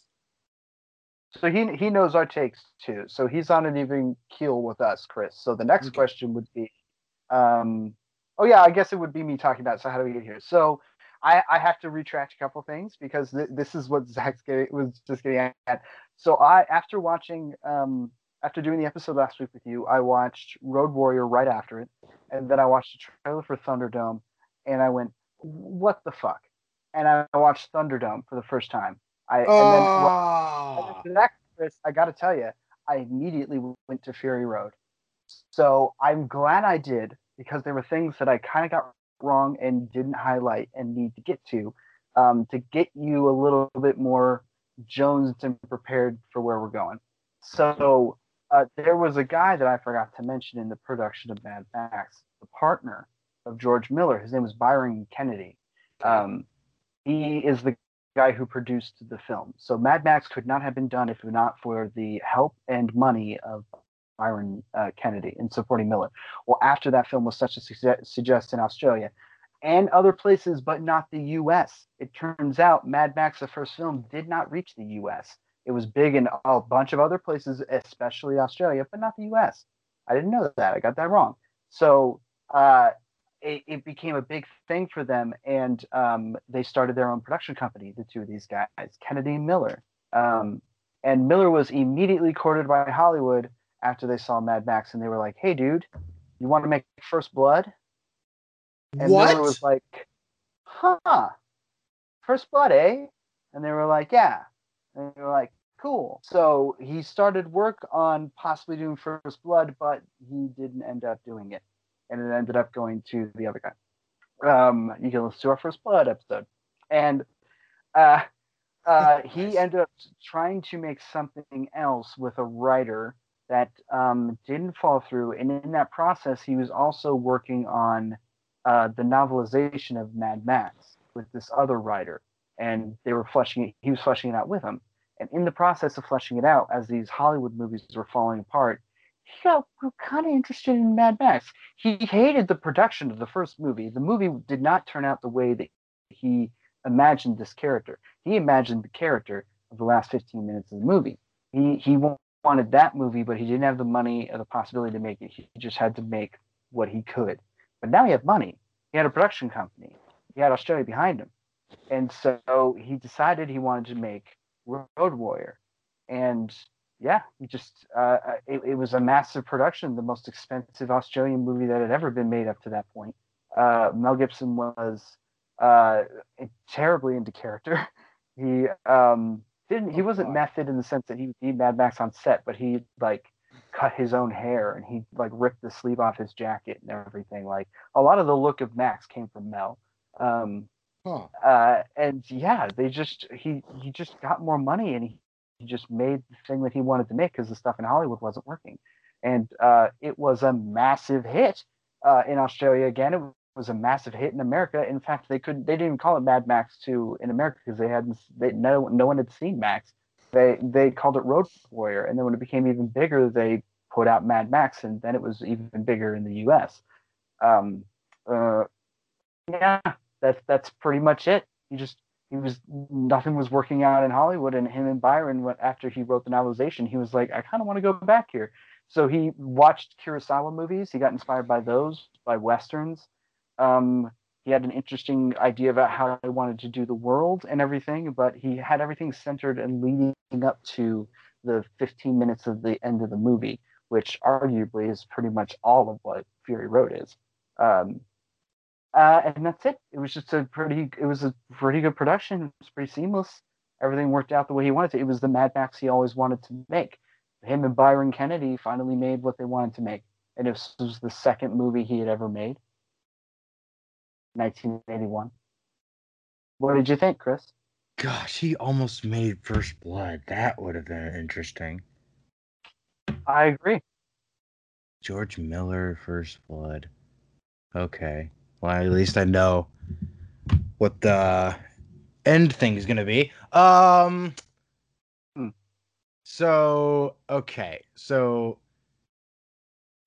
you hyped this up, right? You were like, dude, you're gonna love this. Mhm. Um, I'm a hype machine. You're the hype machine.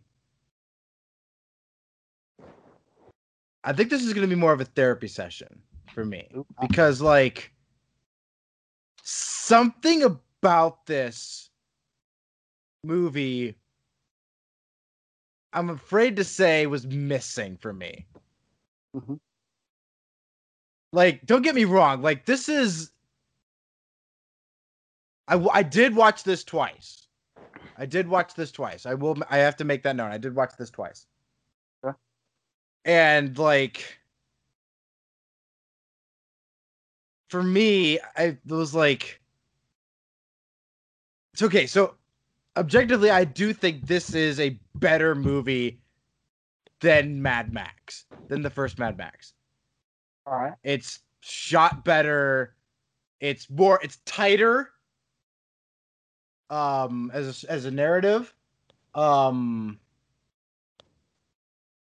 it shows more of the wasteland of Australia.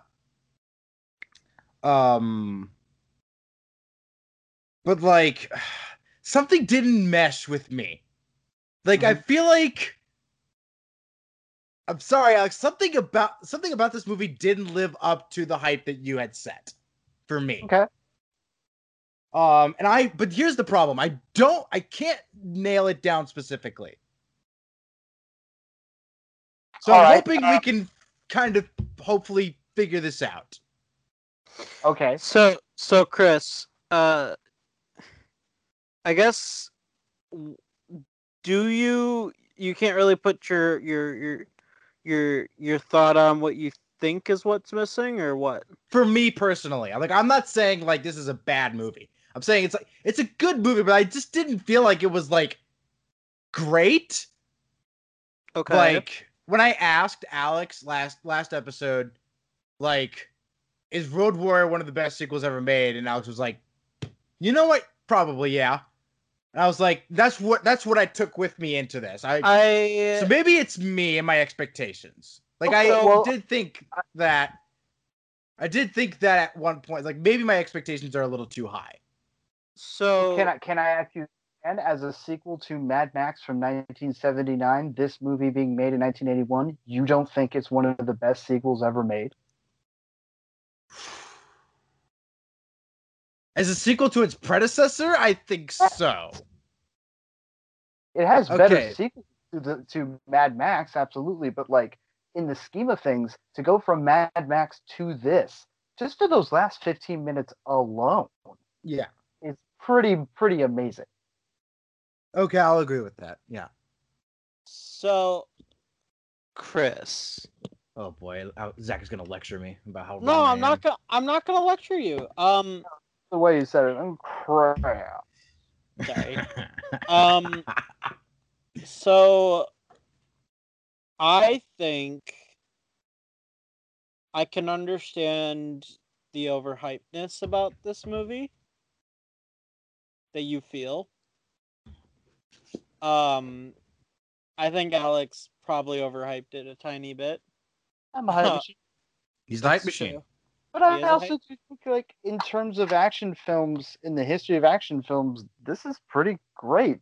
Yeah, I mean, definitely. Yes. it is. Like, there's a lot of stories about this where like westerns like this, where a man comes into town on his horse and I like it's. feel like this movie is very buttery smooth. It's very smooth. It's very straightforward in what it wants. The story goes from point A to point B very quickly, and it creates a dynamic that is good and quick, and it's fast paced. This movie, despite being what is it, like 2 hours, about a little over 2 hours, Hour and a half. hour and a half, definitely feels like an hour and a half. It's not. Yeah. It's good, dude. Like it's. I feel like the movie feels just right for how long it is. I don't see too many issues with what I see with it, and it's just a heck of a lot of fun. Also, there's so many random pop culture references that I want to get into that are so fun and interesting and hilarious. I think everything is. I would say this. This is how it's so influential on the history of action in general for 1981. It's pretty amazing. Uh, it's still because this is still technically independent filmmaking. Um, I would also say that everything in terms of the idea of Mad Max from the first film is now stepped up. The world building is better, the action is better, the production is better. Like everything has now been stepped up. But I look at this film now as like if Mad Max was a sketch of an idea, this is what the actual end result would be. Like if there was a pilot of something, we never saw the pilot of like Game of Thrones or X Files, but then there was a first episode that they ended up starting the series with. That's technically the pilot in everyone else's eyes. That's what Mad Max is. Mad Max is like if yeah, like Always Sunny in Philadelphia was a group of people who entered a contest and made a pilot on $200, and then that pilot won, and FX made it a series. The pilot is not what the show starts with. That $200 thing you can see anywhere, but that's not how the show starts. They reshot it and re-edited it with better money and better production, and actually made it episode one. This is that the Mad Max is the pilot. It's the idea. This Road Warrior is the true, real first Mad Max movie. You know how Mad Max came to be this way, but honestly, if this was just the first Mad Max movie, it'd be all you need to know. You wouldn't need to see the first one. And for a lot of people in the US, that's exactly what it was. For a lot of people in the US, they hadn't even seen the first one. They just saw this and were like, this movie's awesome. This guy's awesome. It's just in a post apocalyptic Western and stuff. So Chris, have you ever seen This Is the End? You mean that apocalyptic comedy movie with all those people, including James Franco? Yeah. Not my cup of tea. Really? Not my kind of not my kind of comedy. So you should watch it because they make a really great Road Warrior reference with Danny McBride and Channing Tatum. where Cool. where Danny Cool. McBride goes full humongous and they become cannibals and he turns Channing All Tatum right. Hold on. into his half naked gimp. It's really Can funny. we talk about these villains for a second? I just want to point that out. They're That is calling Max mad? Mm-hmm. Wow. Like there was the guy with the red mohawk, this unhinged guy. He's got the same pants that Prince wore at that one VMA's performance he did. Just full on window to his ass. And what I can only imagine is cinema's worst wedgie. But like I did not expect that. Like that, the villains in this movie, humongous. Like, I expected him to be like, I thought he was just gonna be like this hulking guy, just like a Jason Voorhees mask. But no, everybody is just like in this biker punk post-apocalyptic like gear. It's like you took the guys. I know this is before the Matrix, but like the guys from like the club in Matrix Revolutions, and you put them in Mad Max, and you let them live in that world for a few years, and that's the result. Yeah. Like the programs have been set loose. Dude, Road Warrior is crazy, dude. I love it. It's nutty and like. Also, speaking of the Matrix, the Train Man's in this movie. Yeah. That surprised me upon first watch. That's who the Train Man is. That's right. I think I remembered when we were talking about it in the episode, but I completely forgot he was in this. He's in this and the next one too. He's in like he's in everything. He's not in the same. He's not the same character in the next movie. He's a different character. But dude, Bruce. Stay away from me. Stay away from me. Bruce Spence is literally like in all these random ass weird movies, and he's just like my favorite B actor. He's just there. He's just there. Okay, so here's the thought. Okay, go ahead. Let me ask. No. Yeah, keep going. No, and I was gonna go on another tangent. I was gonna ask a question about how this movie ties into Fury Road, but no, go ahead. You were gonna ask something. No, please go ahead. Yeah. Okay, so two things. One, you're gonna have to explain this to me, Alex, because I know you said it last episode. Or one of the episodes before, when we figured out we were doing Mad Max, you said in one of these episodes that Tom Hardy's Mad Max is this Mad Max. It's just a continuation of this.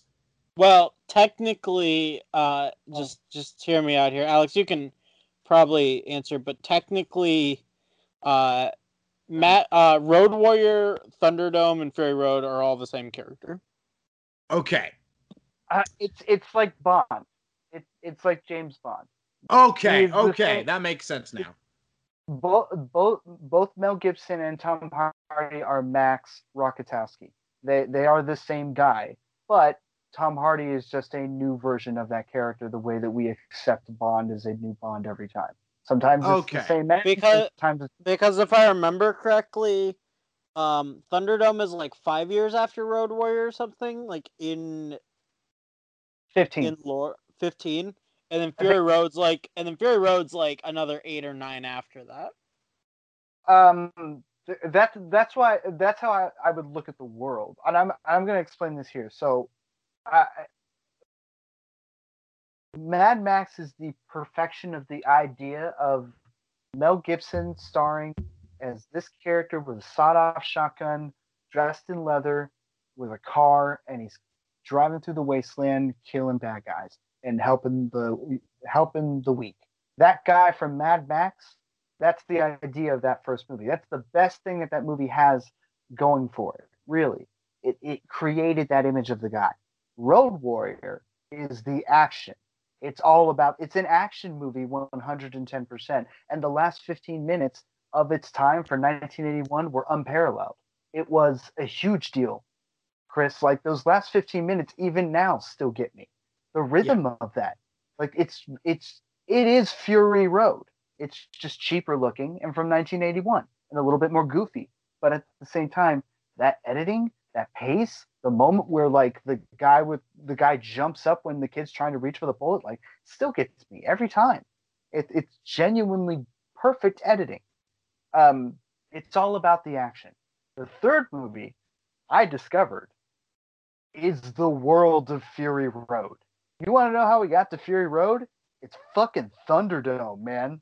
Like, I looked at Thunderdome and I was like, oh my god, this movie explains a lot. It's also gorgeous. The best thing that Thunderdome has going for it above any of these other movies is its The world. visuals. It's got beautiful visuals to it. It's got one of my favorite shots of the entire series in it. If Mad Max 1 is the idea, if Mad Max 2 is the perfection of the Mad Max 3 is the perfection of the world, despite the things that are bad about it, then Fury Road it's taking all of those three things and they put them into one movie. Fury Road is all those perfected ideas in one fucking movie. And he's going to try and do it again with Furiosa. It'd be amazing. How are you going to step it up now? Probably because he's figured out the lock. It took 3 movies for him to figure out how to make a perfect Mad Max movie on like Best Picture Oscar nomination scale. It's the image and the idea of this character with this kind of action driven in this kind of world. You get Fury Road. So yeah, all of these movies have things about them that are not necessarily Fury Road yet, but if you look at what they do that is correct, it's amazing. But you're gonna find that Road So, what? guess what, Alex? Oh no, we're gonna get sidetracked. No. This is actually on topic. There's 2 Mad Max movies in development right now. Yeah. There's Yeah, Mad no, Ma- yeah, there's I talked about it. Mad Yeah, there's okay. yeah there's Mad Max The Wasteland, which is the sequel to Fury Road, and then there's as you mentioned the Furiosa movie. Yeah, George Miller. I think I mentioned this already in the last episode. He's always planned to make this a trilogy. He wanted Charlize Theron to be in the prequel, which would be the second movie, but the suing, the court case, is what hauled everything off. And then the pandemic came in, and they didn't want to spend the money on de-aging. So it was always planned to be 3 movies. Yeah. So, where I was going with that was I am shocked that it took me by surprise, given like the level of detail with the whole like narration that you would see in Fury Road, that the feral boy is not the Max you see in Fury Road. Like that blew my mind. I'm like I'm not mad that it isn't, but I'm like, really? It's not. Like it feels kind of elaborate that they would set that up to me. Let me ask you this. Like I said, I'm not mad. Well, let me ask you this. If I told you that Humongous was Goose from the last movie, but he's not, how would that make you feel? Oh, okay, fine. All right, okay. My point is of course you could do that, but they didn't. And he wanted to continue the character of Max like he was James Bond. The whole point is that I've come to realize watching all of these movies is that except for Mad Max, these are the legends of Mad Max. Mad Max is a mythical figure that walked around the beginnings of the wasteland and helped different towns become societies. So everything, even up to Fury Road, what you're watching is it's always someone telling you the story of this mysterious man who came in and helped this place destroy its corruptive evil and become a blossoming society. So like the more you just kind of like change the character, but make Mad Max the cop who lost his family and now fights for the weak, that guy should always be that guy. Sure, you could make him the feral boy, but then there is no Mad Max anymore. He's just a kid who took Mad Max's name. They want to tell the story of the guy. Anyway, I was being dumb. I'm sorry. No, I know. I mean, you can. I would love that idea too. It's like, why not? If you want to keep this world going, but at the same time, why not just keep the world going and just have it be about Mad Max? And Wanna the just- thing is, yeah, exactly. what I Now it was makes telling- sense to me. Well, the reason it makes sense to me is Thunderdome. I'm here to calm you down because I went into the future, bro. Thunderdome is the beast. Like it explains so much that there is the reason Fury Road works is because there's a perfect balance between these costumes look weird and yeah, that guy's totally playing guitar on with flames shooting out of it. Like, what's your level that you can accept? And there's a boundary there. And I think Thunderdome is it. Thunderdome does some cheesy, stupid, but it's also fun. I don't see Road Warrior is really sharp. It's like here's the good guys, here's the bad guys, here's the hero, here's the action, here's the world. Enjoy. Here's your Saturday afternoon movie. Kids, go for it. And in the last 15 minutes, you're like, oh, nice. But Thunderdome doesn't have anything of the caliber of action, I would say, that this movie does in the 15 minutes. It doesn't have a 15-minute scene. Fury Road has a 15-minute ending of Road Warrior every like half an hour of that movie. Every action scene in that movie is miraculous. It's perfection. But nothing in Thunderdome, I would say, matches what you get in the last 15 minutes of this movie. There's a great train scene that's like got some great stunts to it, but the last 15 minutes of this movie is just exactly what would make Fury Road work, and Yes. it's very sharp. The stunts of this movie are awesome. I will say that. So the guy who hits the car on the motorcycle and goes flipping, that was a mistake, and he broke his legs totally when that happened.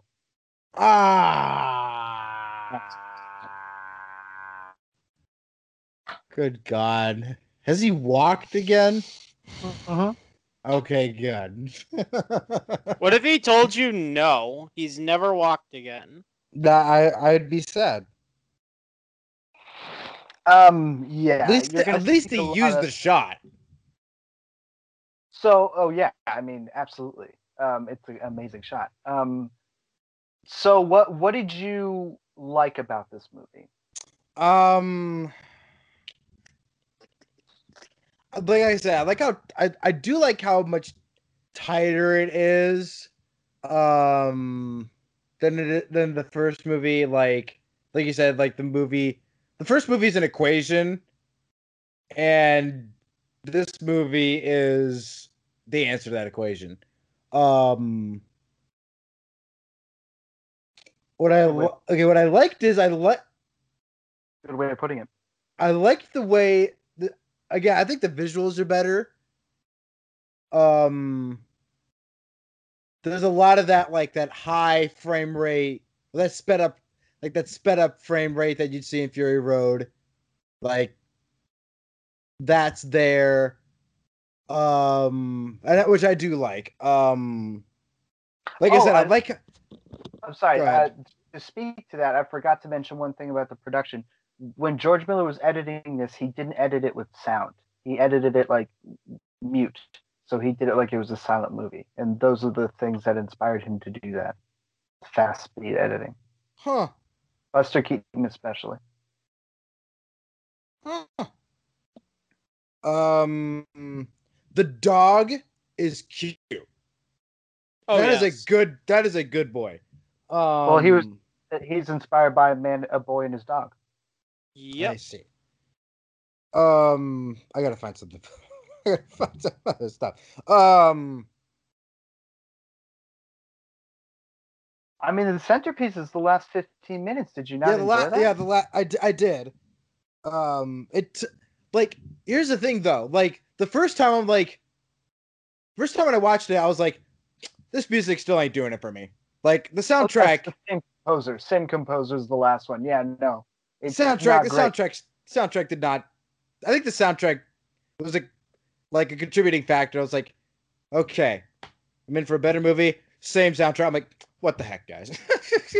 Like, it's a better movie than the first one in almost every way, and you kept the one thing that I did not like. And it's bombastic. I didn't like the soundtrack until the last 15 minutes. That's when it fit. everything else just felt like the soundtrack was just off and just He generic. doesn't And then come back. okay, good. Good.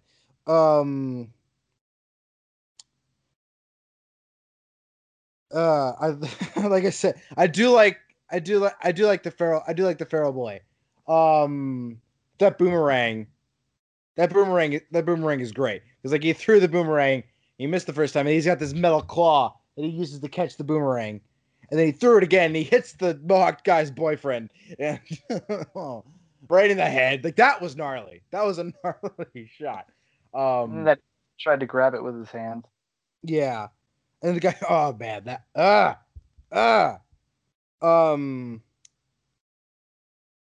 I do like I said, the stunts are like throughout the movie, not just like the last 15 minutes. I think the stunts like are incredible throughout.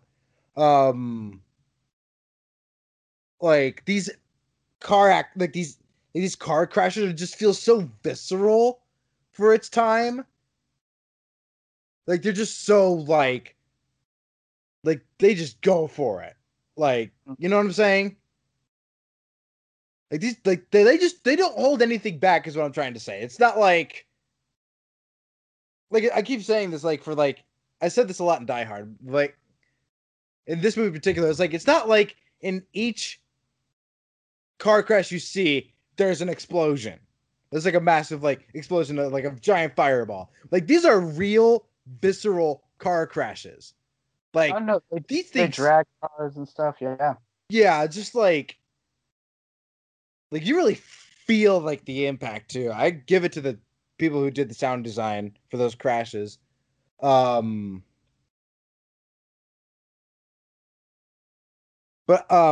here's one thing I thought about when I was watching it the second time. Like I was thinking like, man, something's not. I was trying to like the think. It's like, okay, it can't be the narrative. It's almost the exact same as Fury Road, so I can't bash the narrative. So I can't like that can't be the weak link. So I'm thinking. So I thought to myself, like I convicted myself. So I was like, if I had seen Road Warrior before Fury Road, would it then be swapped? Is what it's like. I don't think so. Because I wrestled with myself with that. So I was like, would I have a higher opinion of this movie if I had not seen Fury Road first? Because like there's the oil tanker chase. All of Fury Road is that oil tanker. Yeah, there's So not even it's oil. There's not even gas in his fucking stand. right. That I thought was a great fake out. That I thought was a great fake out. So like, so you're saying did Fury Road absolutely spoil you to any other previous film because it's just older and cheaper and just not because it's older and cheaper, just because I'd seen it before. Do you think Fury Road is seeing this movie? You think they're that close together? In a sense, like that's what I'm wrestling with. Like, in a sense, it kind of was.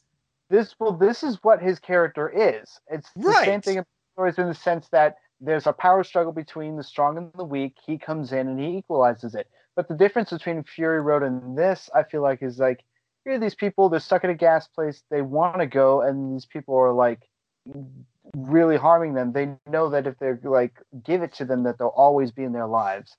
Mad Max comes in and helps them get out of this situation and away from them, so that there's no problem, and their humanity helps him find his humanity, even after he leaves. And that's what it is. That's the story of Mad Max, man. Right. Like that's what it is. That's the thing. Difference Fury Road and this is that Fury Road has the element of Furiosa. Furiosa wants to help these women. These women are the way more important than Mad Max. You don't necessarily feel that's the case here. These people are kind of like whatever to us, the audience, because we're way more interested in Max. But as we watch Fury Road, we care way more about those people, and understand that Max can help them because we know the name Mad Max from these other movies. We know the history that comes with that guy, that he's going to come in and equalize things. But their story is far more interesting, I think, than the town here. But all the town wants to do is get away from these people. Nothing more than that. It'd be great if they could get some gas with them, and it'd be great if the bad guys didn't get any gas at all. But them getting away is the main goal, and it's just not that interesting. That's kind of why Max doesn't give a shit. But it's after meeting the people and understanding humanity and seeing the little boy, and after his dog dies, he's like, yeah, man. I mean, why not? Why not go out helping some people? And he thinks he's gonna die. That's the other thing. Like, he totally thinks he's not gonna live through this.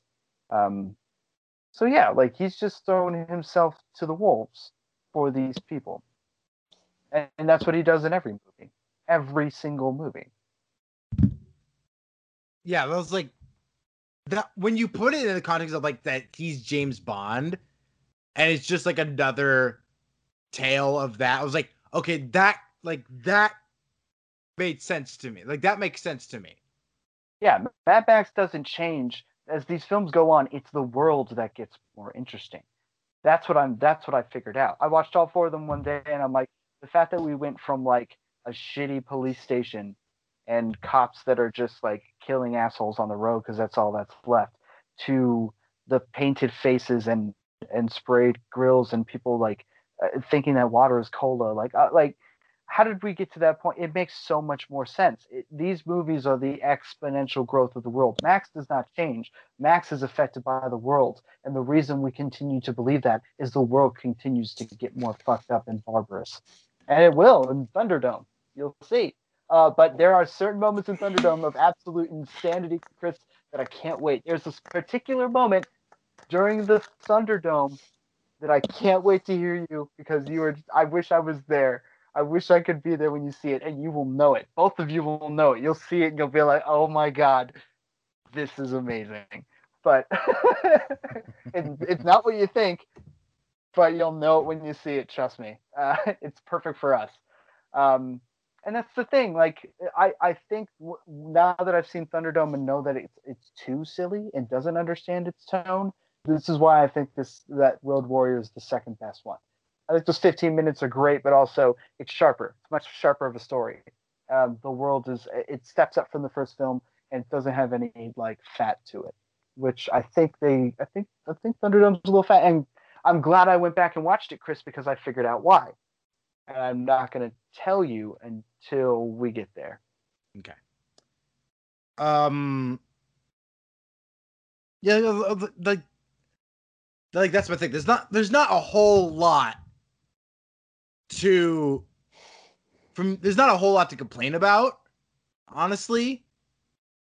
Like I said, the movie's almost better in every way than its predecessor. Like, and I can say that objectively. Just something with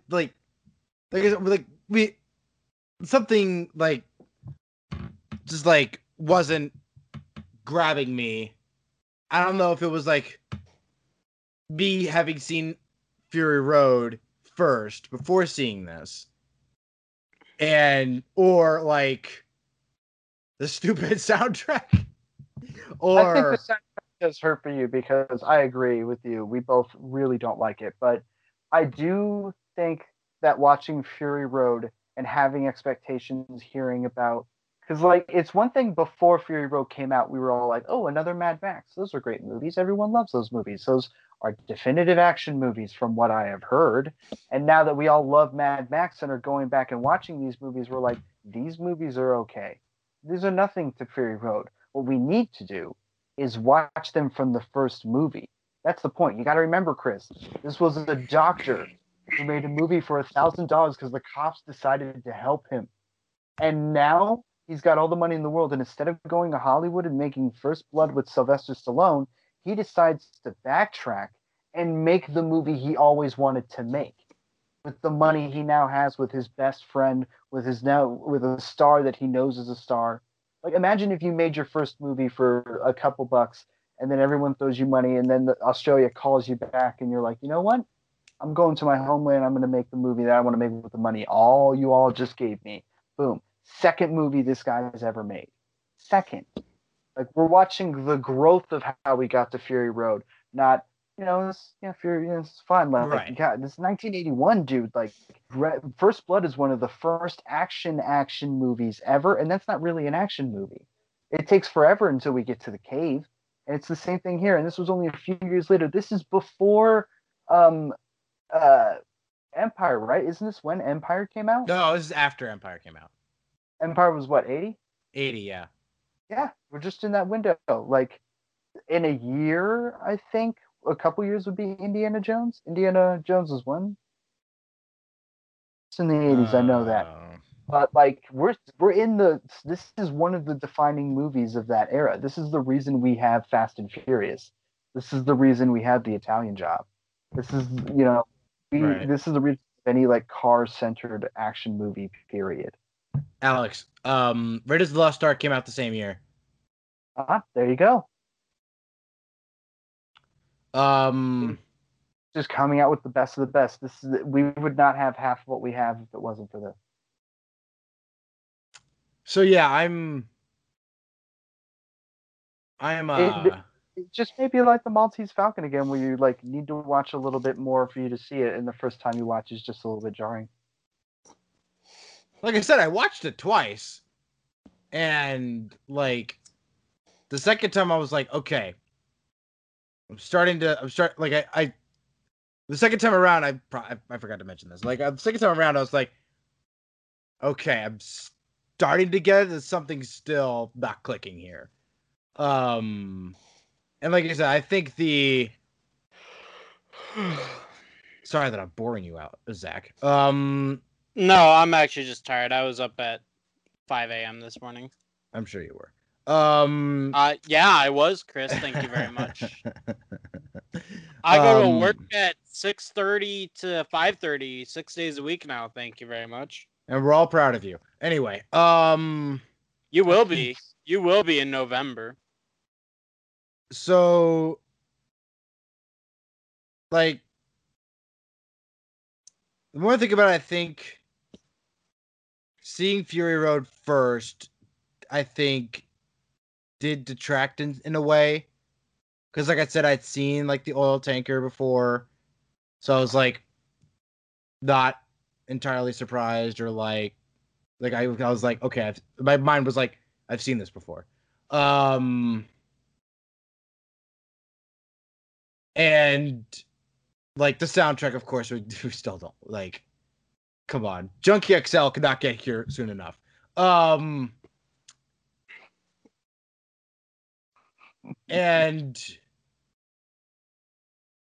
at the same time, there's like, but every time I think about it, it's like there's nothing wrong with it. Honestly, no. Besides the fact that like we care about, like you said, Alex, like we care about these people less than Furiosa, because Furiosa had some actual flesh and bones. But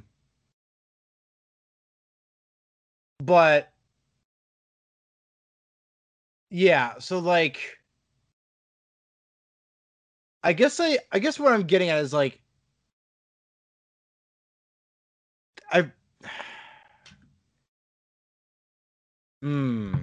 that's so what I'm okay, so I guess what I'm trying to say is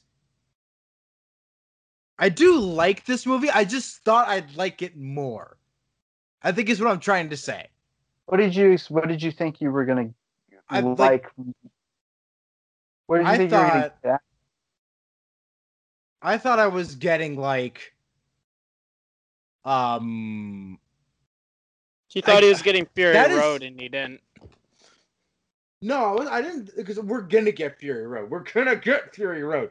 I wasn't expecting Fury Road. I was expecting like I guess I was expecting there to be like a bigger leap, because I guess that's an interesting thing to think about, because maybe it's like this expectation of the sequel's got to be bigger, and this sequel, I guess this movie isn't this. Okay, maybe it isn't. It is. It is bigger than the first movie. It's a lot bigger than the movie. Is it? I'm second guessing myself. Dang it! In the first movie, it's a guy who's a cop with a family, and like things are going to shit. But then those last 15 minutes, he's in a car driving around killing dudes. That's this guy. This movie is that guy. This is the world he drove into now. Like society's gone. Okay. Like It's bigger. It's bigger. Jesus. But the character particularly, the best thing in Mad Max, the whole point is what drove him to get to the point where he just drives around and murders assholes. What drove that guy to the point that he doesn't even talk to people or think that he deserves to be a part of society anymore? What drove him to that point? And then like they're like, fuck it, let's just put him in that world now. Let's see what that guy can do. He is the road warrior now. He goes around and helps people. Yeah, that's just what his story is. There'd be no Fury Road if there was no this. So okay, so yeah, like I said, yeah, all right.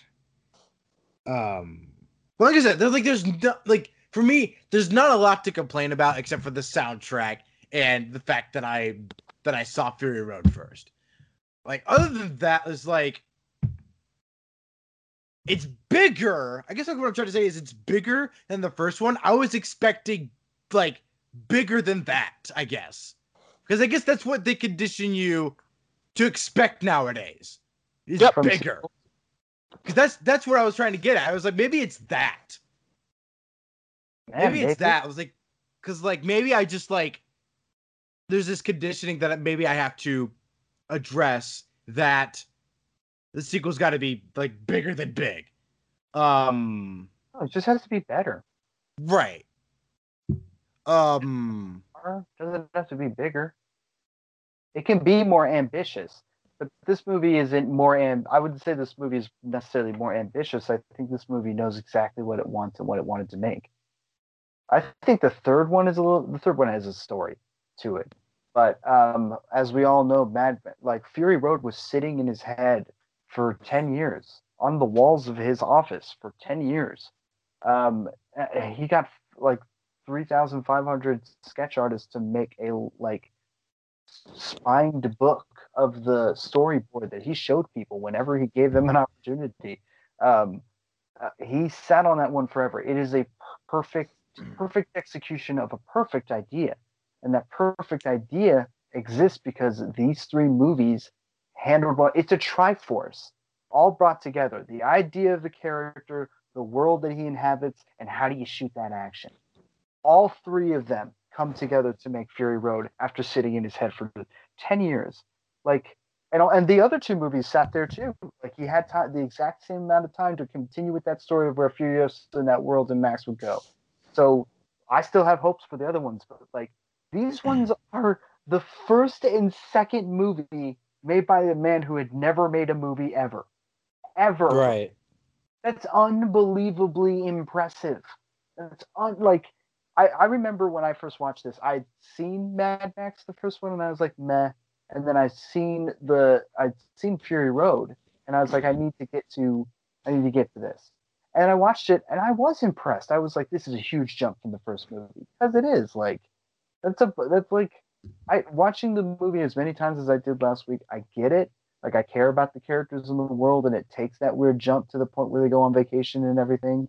And it is really simple in a lot of ways, but this is what I want from my action movie that I turn on, like standard 80s action movie. Here's a hero, here's the villains, here's the people they gotta save, here's the world, here's some action, go. It's no different than turning on a Pirates movie. It's no different than turning on The Matrix. Like, here's an action movie, here's what it can do for you, go. I don't think it's swimming in thematics, really, other than the more the world goes to hell, the more crazy humanity gets. Like, we've got cannibals out here. This is crazy. We've got people we got feral children going, dude. This is insane. People are going crazy. He's called Mad Max because, honestly, had to be mad to live in this world, or to want to live in this world, or to like to live in this world, as he said he wanted to in the first movie. So, I can sit here and talk about the history and the impact of this movie on other films all I want, and I can sit here and I can talk about what it meant for George Miller and his history of filmmaking and everything. But that's the main reason that I'm interested in going into this series is how did George Miller get to Fury Road?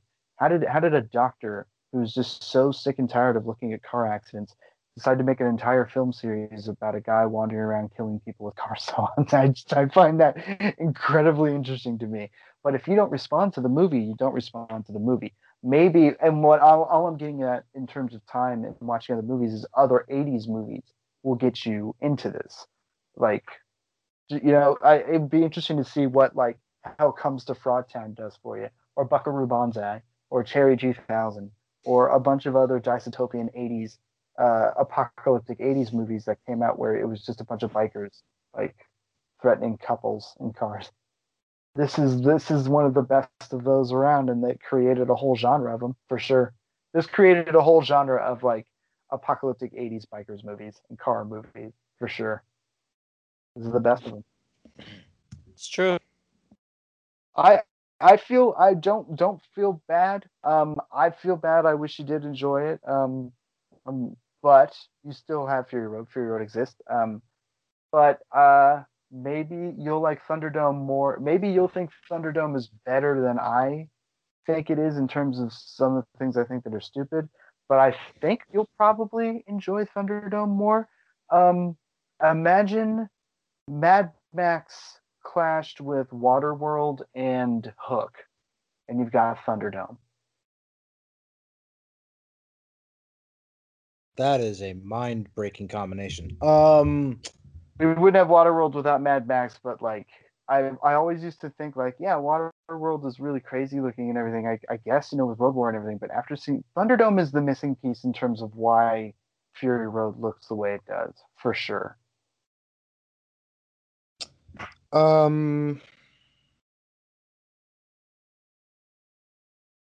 Yeah. So, because I didn't not enjoy it, I just didn't enjoy it as much as I thought it would, as much as I thought I would. That's where I'm at. It's like I liked it, I didn't. I think it's gonna take time for me. I think you should. I think yes, you should have not gone to see Fury Road before you started the series. I think, but also I hype things, man. That's what I do. I know.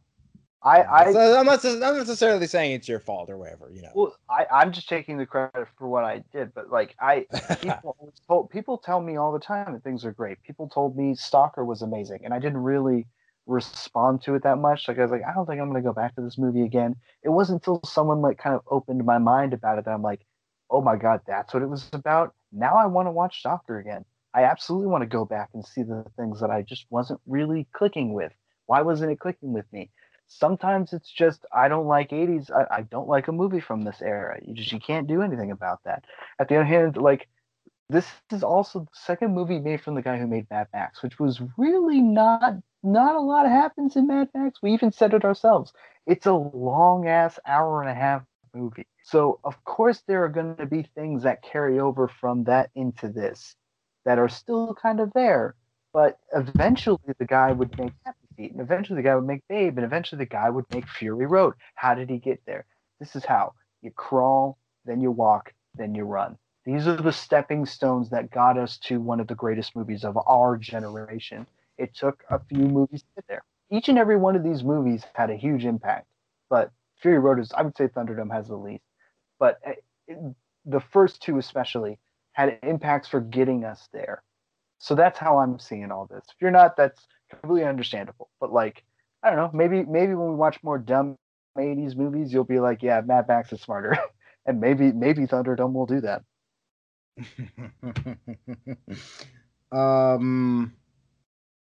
So yeah, that's kind of where I'm at. If you guys want to go into grades. Well, Zach, do you have anything you want to say? No, you basically hit it on the head.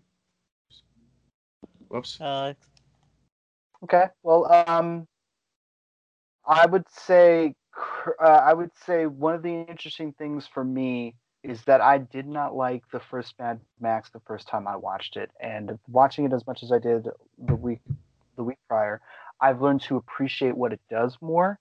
And I'm hoping that as I continue on watching these again throughout the week, even though I've watched all four, that I'll be able to understand what it is that makes that special to me now, but not necessarily one that I need to return to every time I watch the series. Like, I'm probably just gonna go back and watch the last 15 minutes. I'll watch his wife get murdered, and then I'm gonna be like, all right, cool. I'm gonna move on to Road Warrior. It would be interesting if over time, watching these two movies, and the more we talk about it, you may find that kind of respect for Road Warrior. But if you don't, like, it's not a big deal. I think as we keep going with the next movie and Fury Road, like, you're gonna be able to talk about a movie you love, and then also you're gonna go through a movie you've never seen in this world by the same director. Like, get excited, Chris. You get to watch another movie in this world by this director. That was kind of the thing I was happy about when I watched Thunderdome. I'm like, I know nothing about it, enough for me to give a solid like 10 minutes of it. This is a lot of new stuff for me, and it was a great experience. So I wanted to keep going. If I were to just take out Mad Max and pick these three films, Road Warrior, Thunderdome, Fury Road, that to me is a tight series of movies. Like, why not? I think I gave a B to Mad Max. Did we give it did I give it a B too? You gave it a B plus. A minus. I'm gonna go A minus as well. I think it's one of the best sequels of all time. The last 15 minutes are classic. Mel Gibson's look, the way he's carrying himself, it's all super fun. The world is goofy, and I love how disposable the people are, but also how important they are for society to continue. It's all Saturday afternoon fun. I love it. It's just, don't think too hard. We're gonna have a good time, folks. And that all leading up to the last 15 minutes of like solid, awesome, action-packed driving, like great editing speed that gets better as the film goes on, is great. And then there's no sand in the tanker, and it was all for naught for those guys, which I think is great. They kind of screw over Mad Max a little bit. If Mad Max had survived that whole thing, he would have gotten the gas. But no, He already had the gas. He already had the gas in his car though, which blew up. Mm-hmm. No, well, Got it. Okay. he was going the opposite direction of where they were going to distract them. He didn't know there was no gas in the tanker. He was running the risk of them blowing it up, or he was going to murder everyone on his way there or get away, and then he would have an entire tanker full of gas. He could go back for his car, get it fixed, and go from there. Which it's going to be interesting to see where he starts in the next film. Yeah. There you go, everyone. Well, Warrior. We didn't grade it. We did. Oh wait, I didn't grade it. My B was for Mad Max. So I'm gonna. Oh no, I did say yeah. I'm gonna agree. I'm gonna say A minus. Zach, did you give yours? Nope. Give it. A minus. Give it. Oh, we did it. Yeah.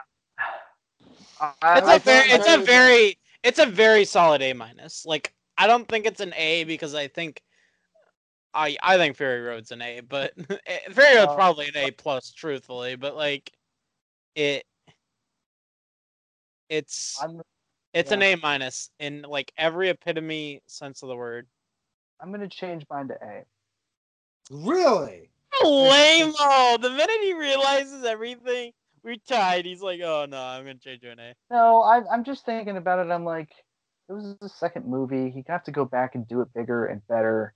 It really, it's a simple genre thing. It's a Western formula.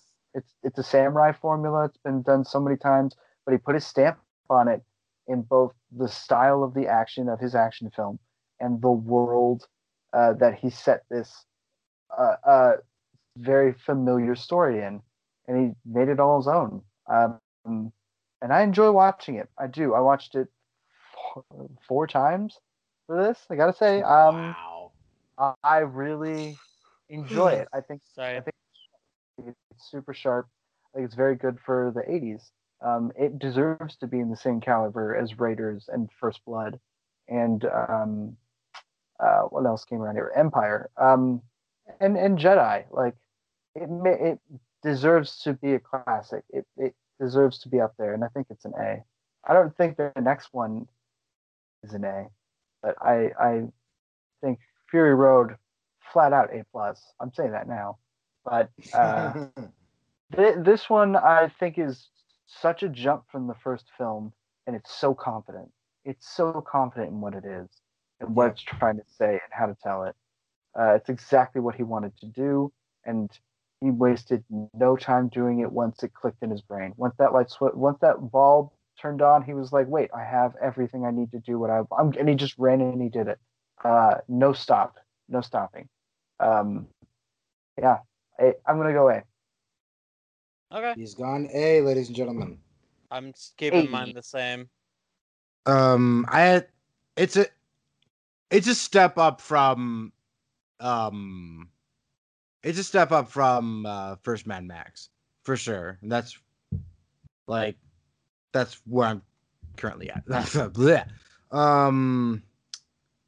So there you go, everybody. Road Warrior. Next time, Beyond Thunderdome.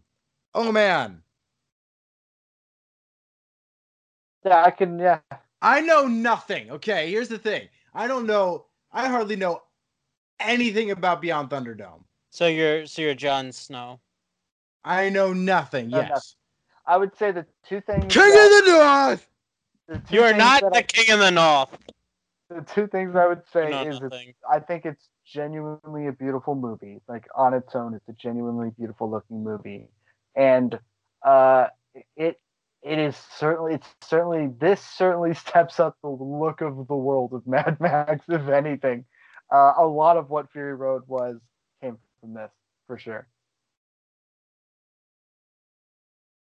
So next time, Beyond Thunderdome, and then we are one step closer to Fury Road. So there you go, everyone. I don't think there's I've got to figure out how to actually close this thing out. The king of the north. All right, Sorry. say goodbye, guys. Bye. Hashtag release the George Miller cut of First Blood. What? No, he never made it. He never made it. Yes, I want that cut though. I want that I cut. do want it. I mean, we all want the cut, but it just doesn't exist. Maybe it does though. I want Make that it cut. exist. It exists.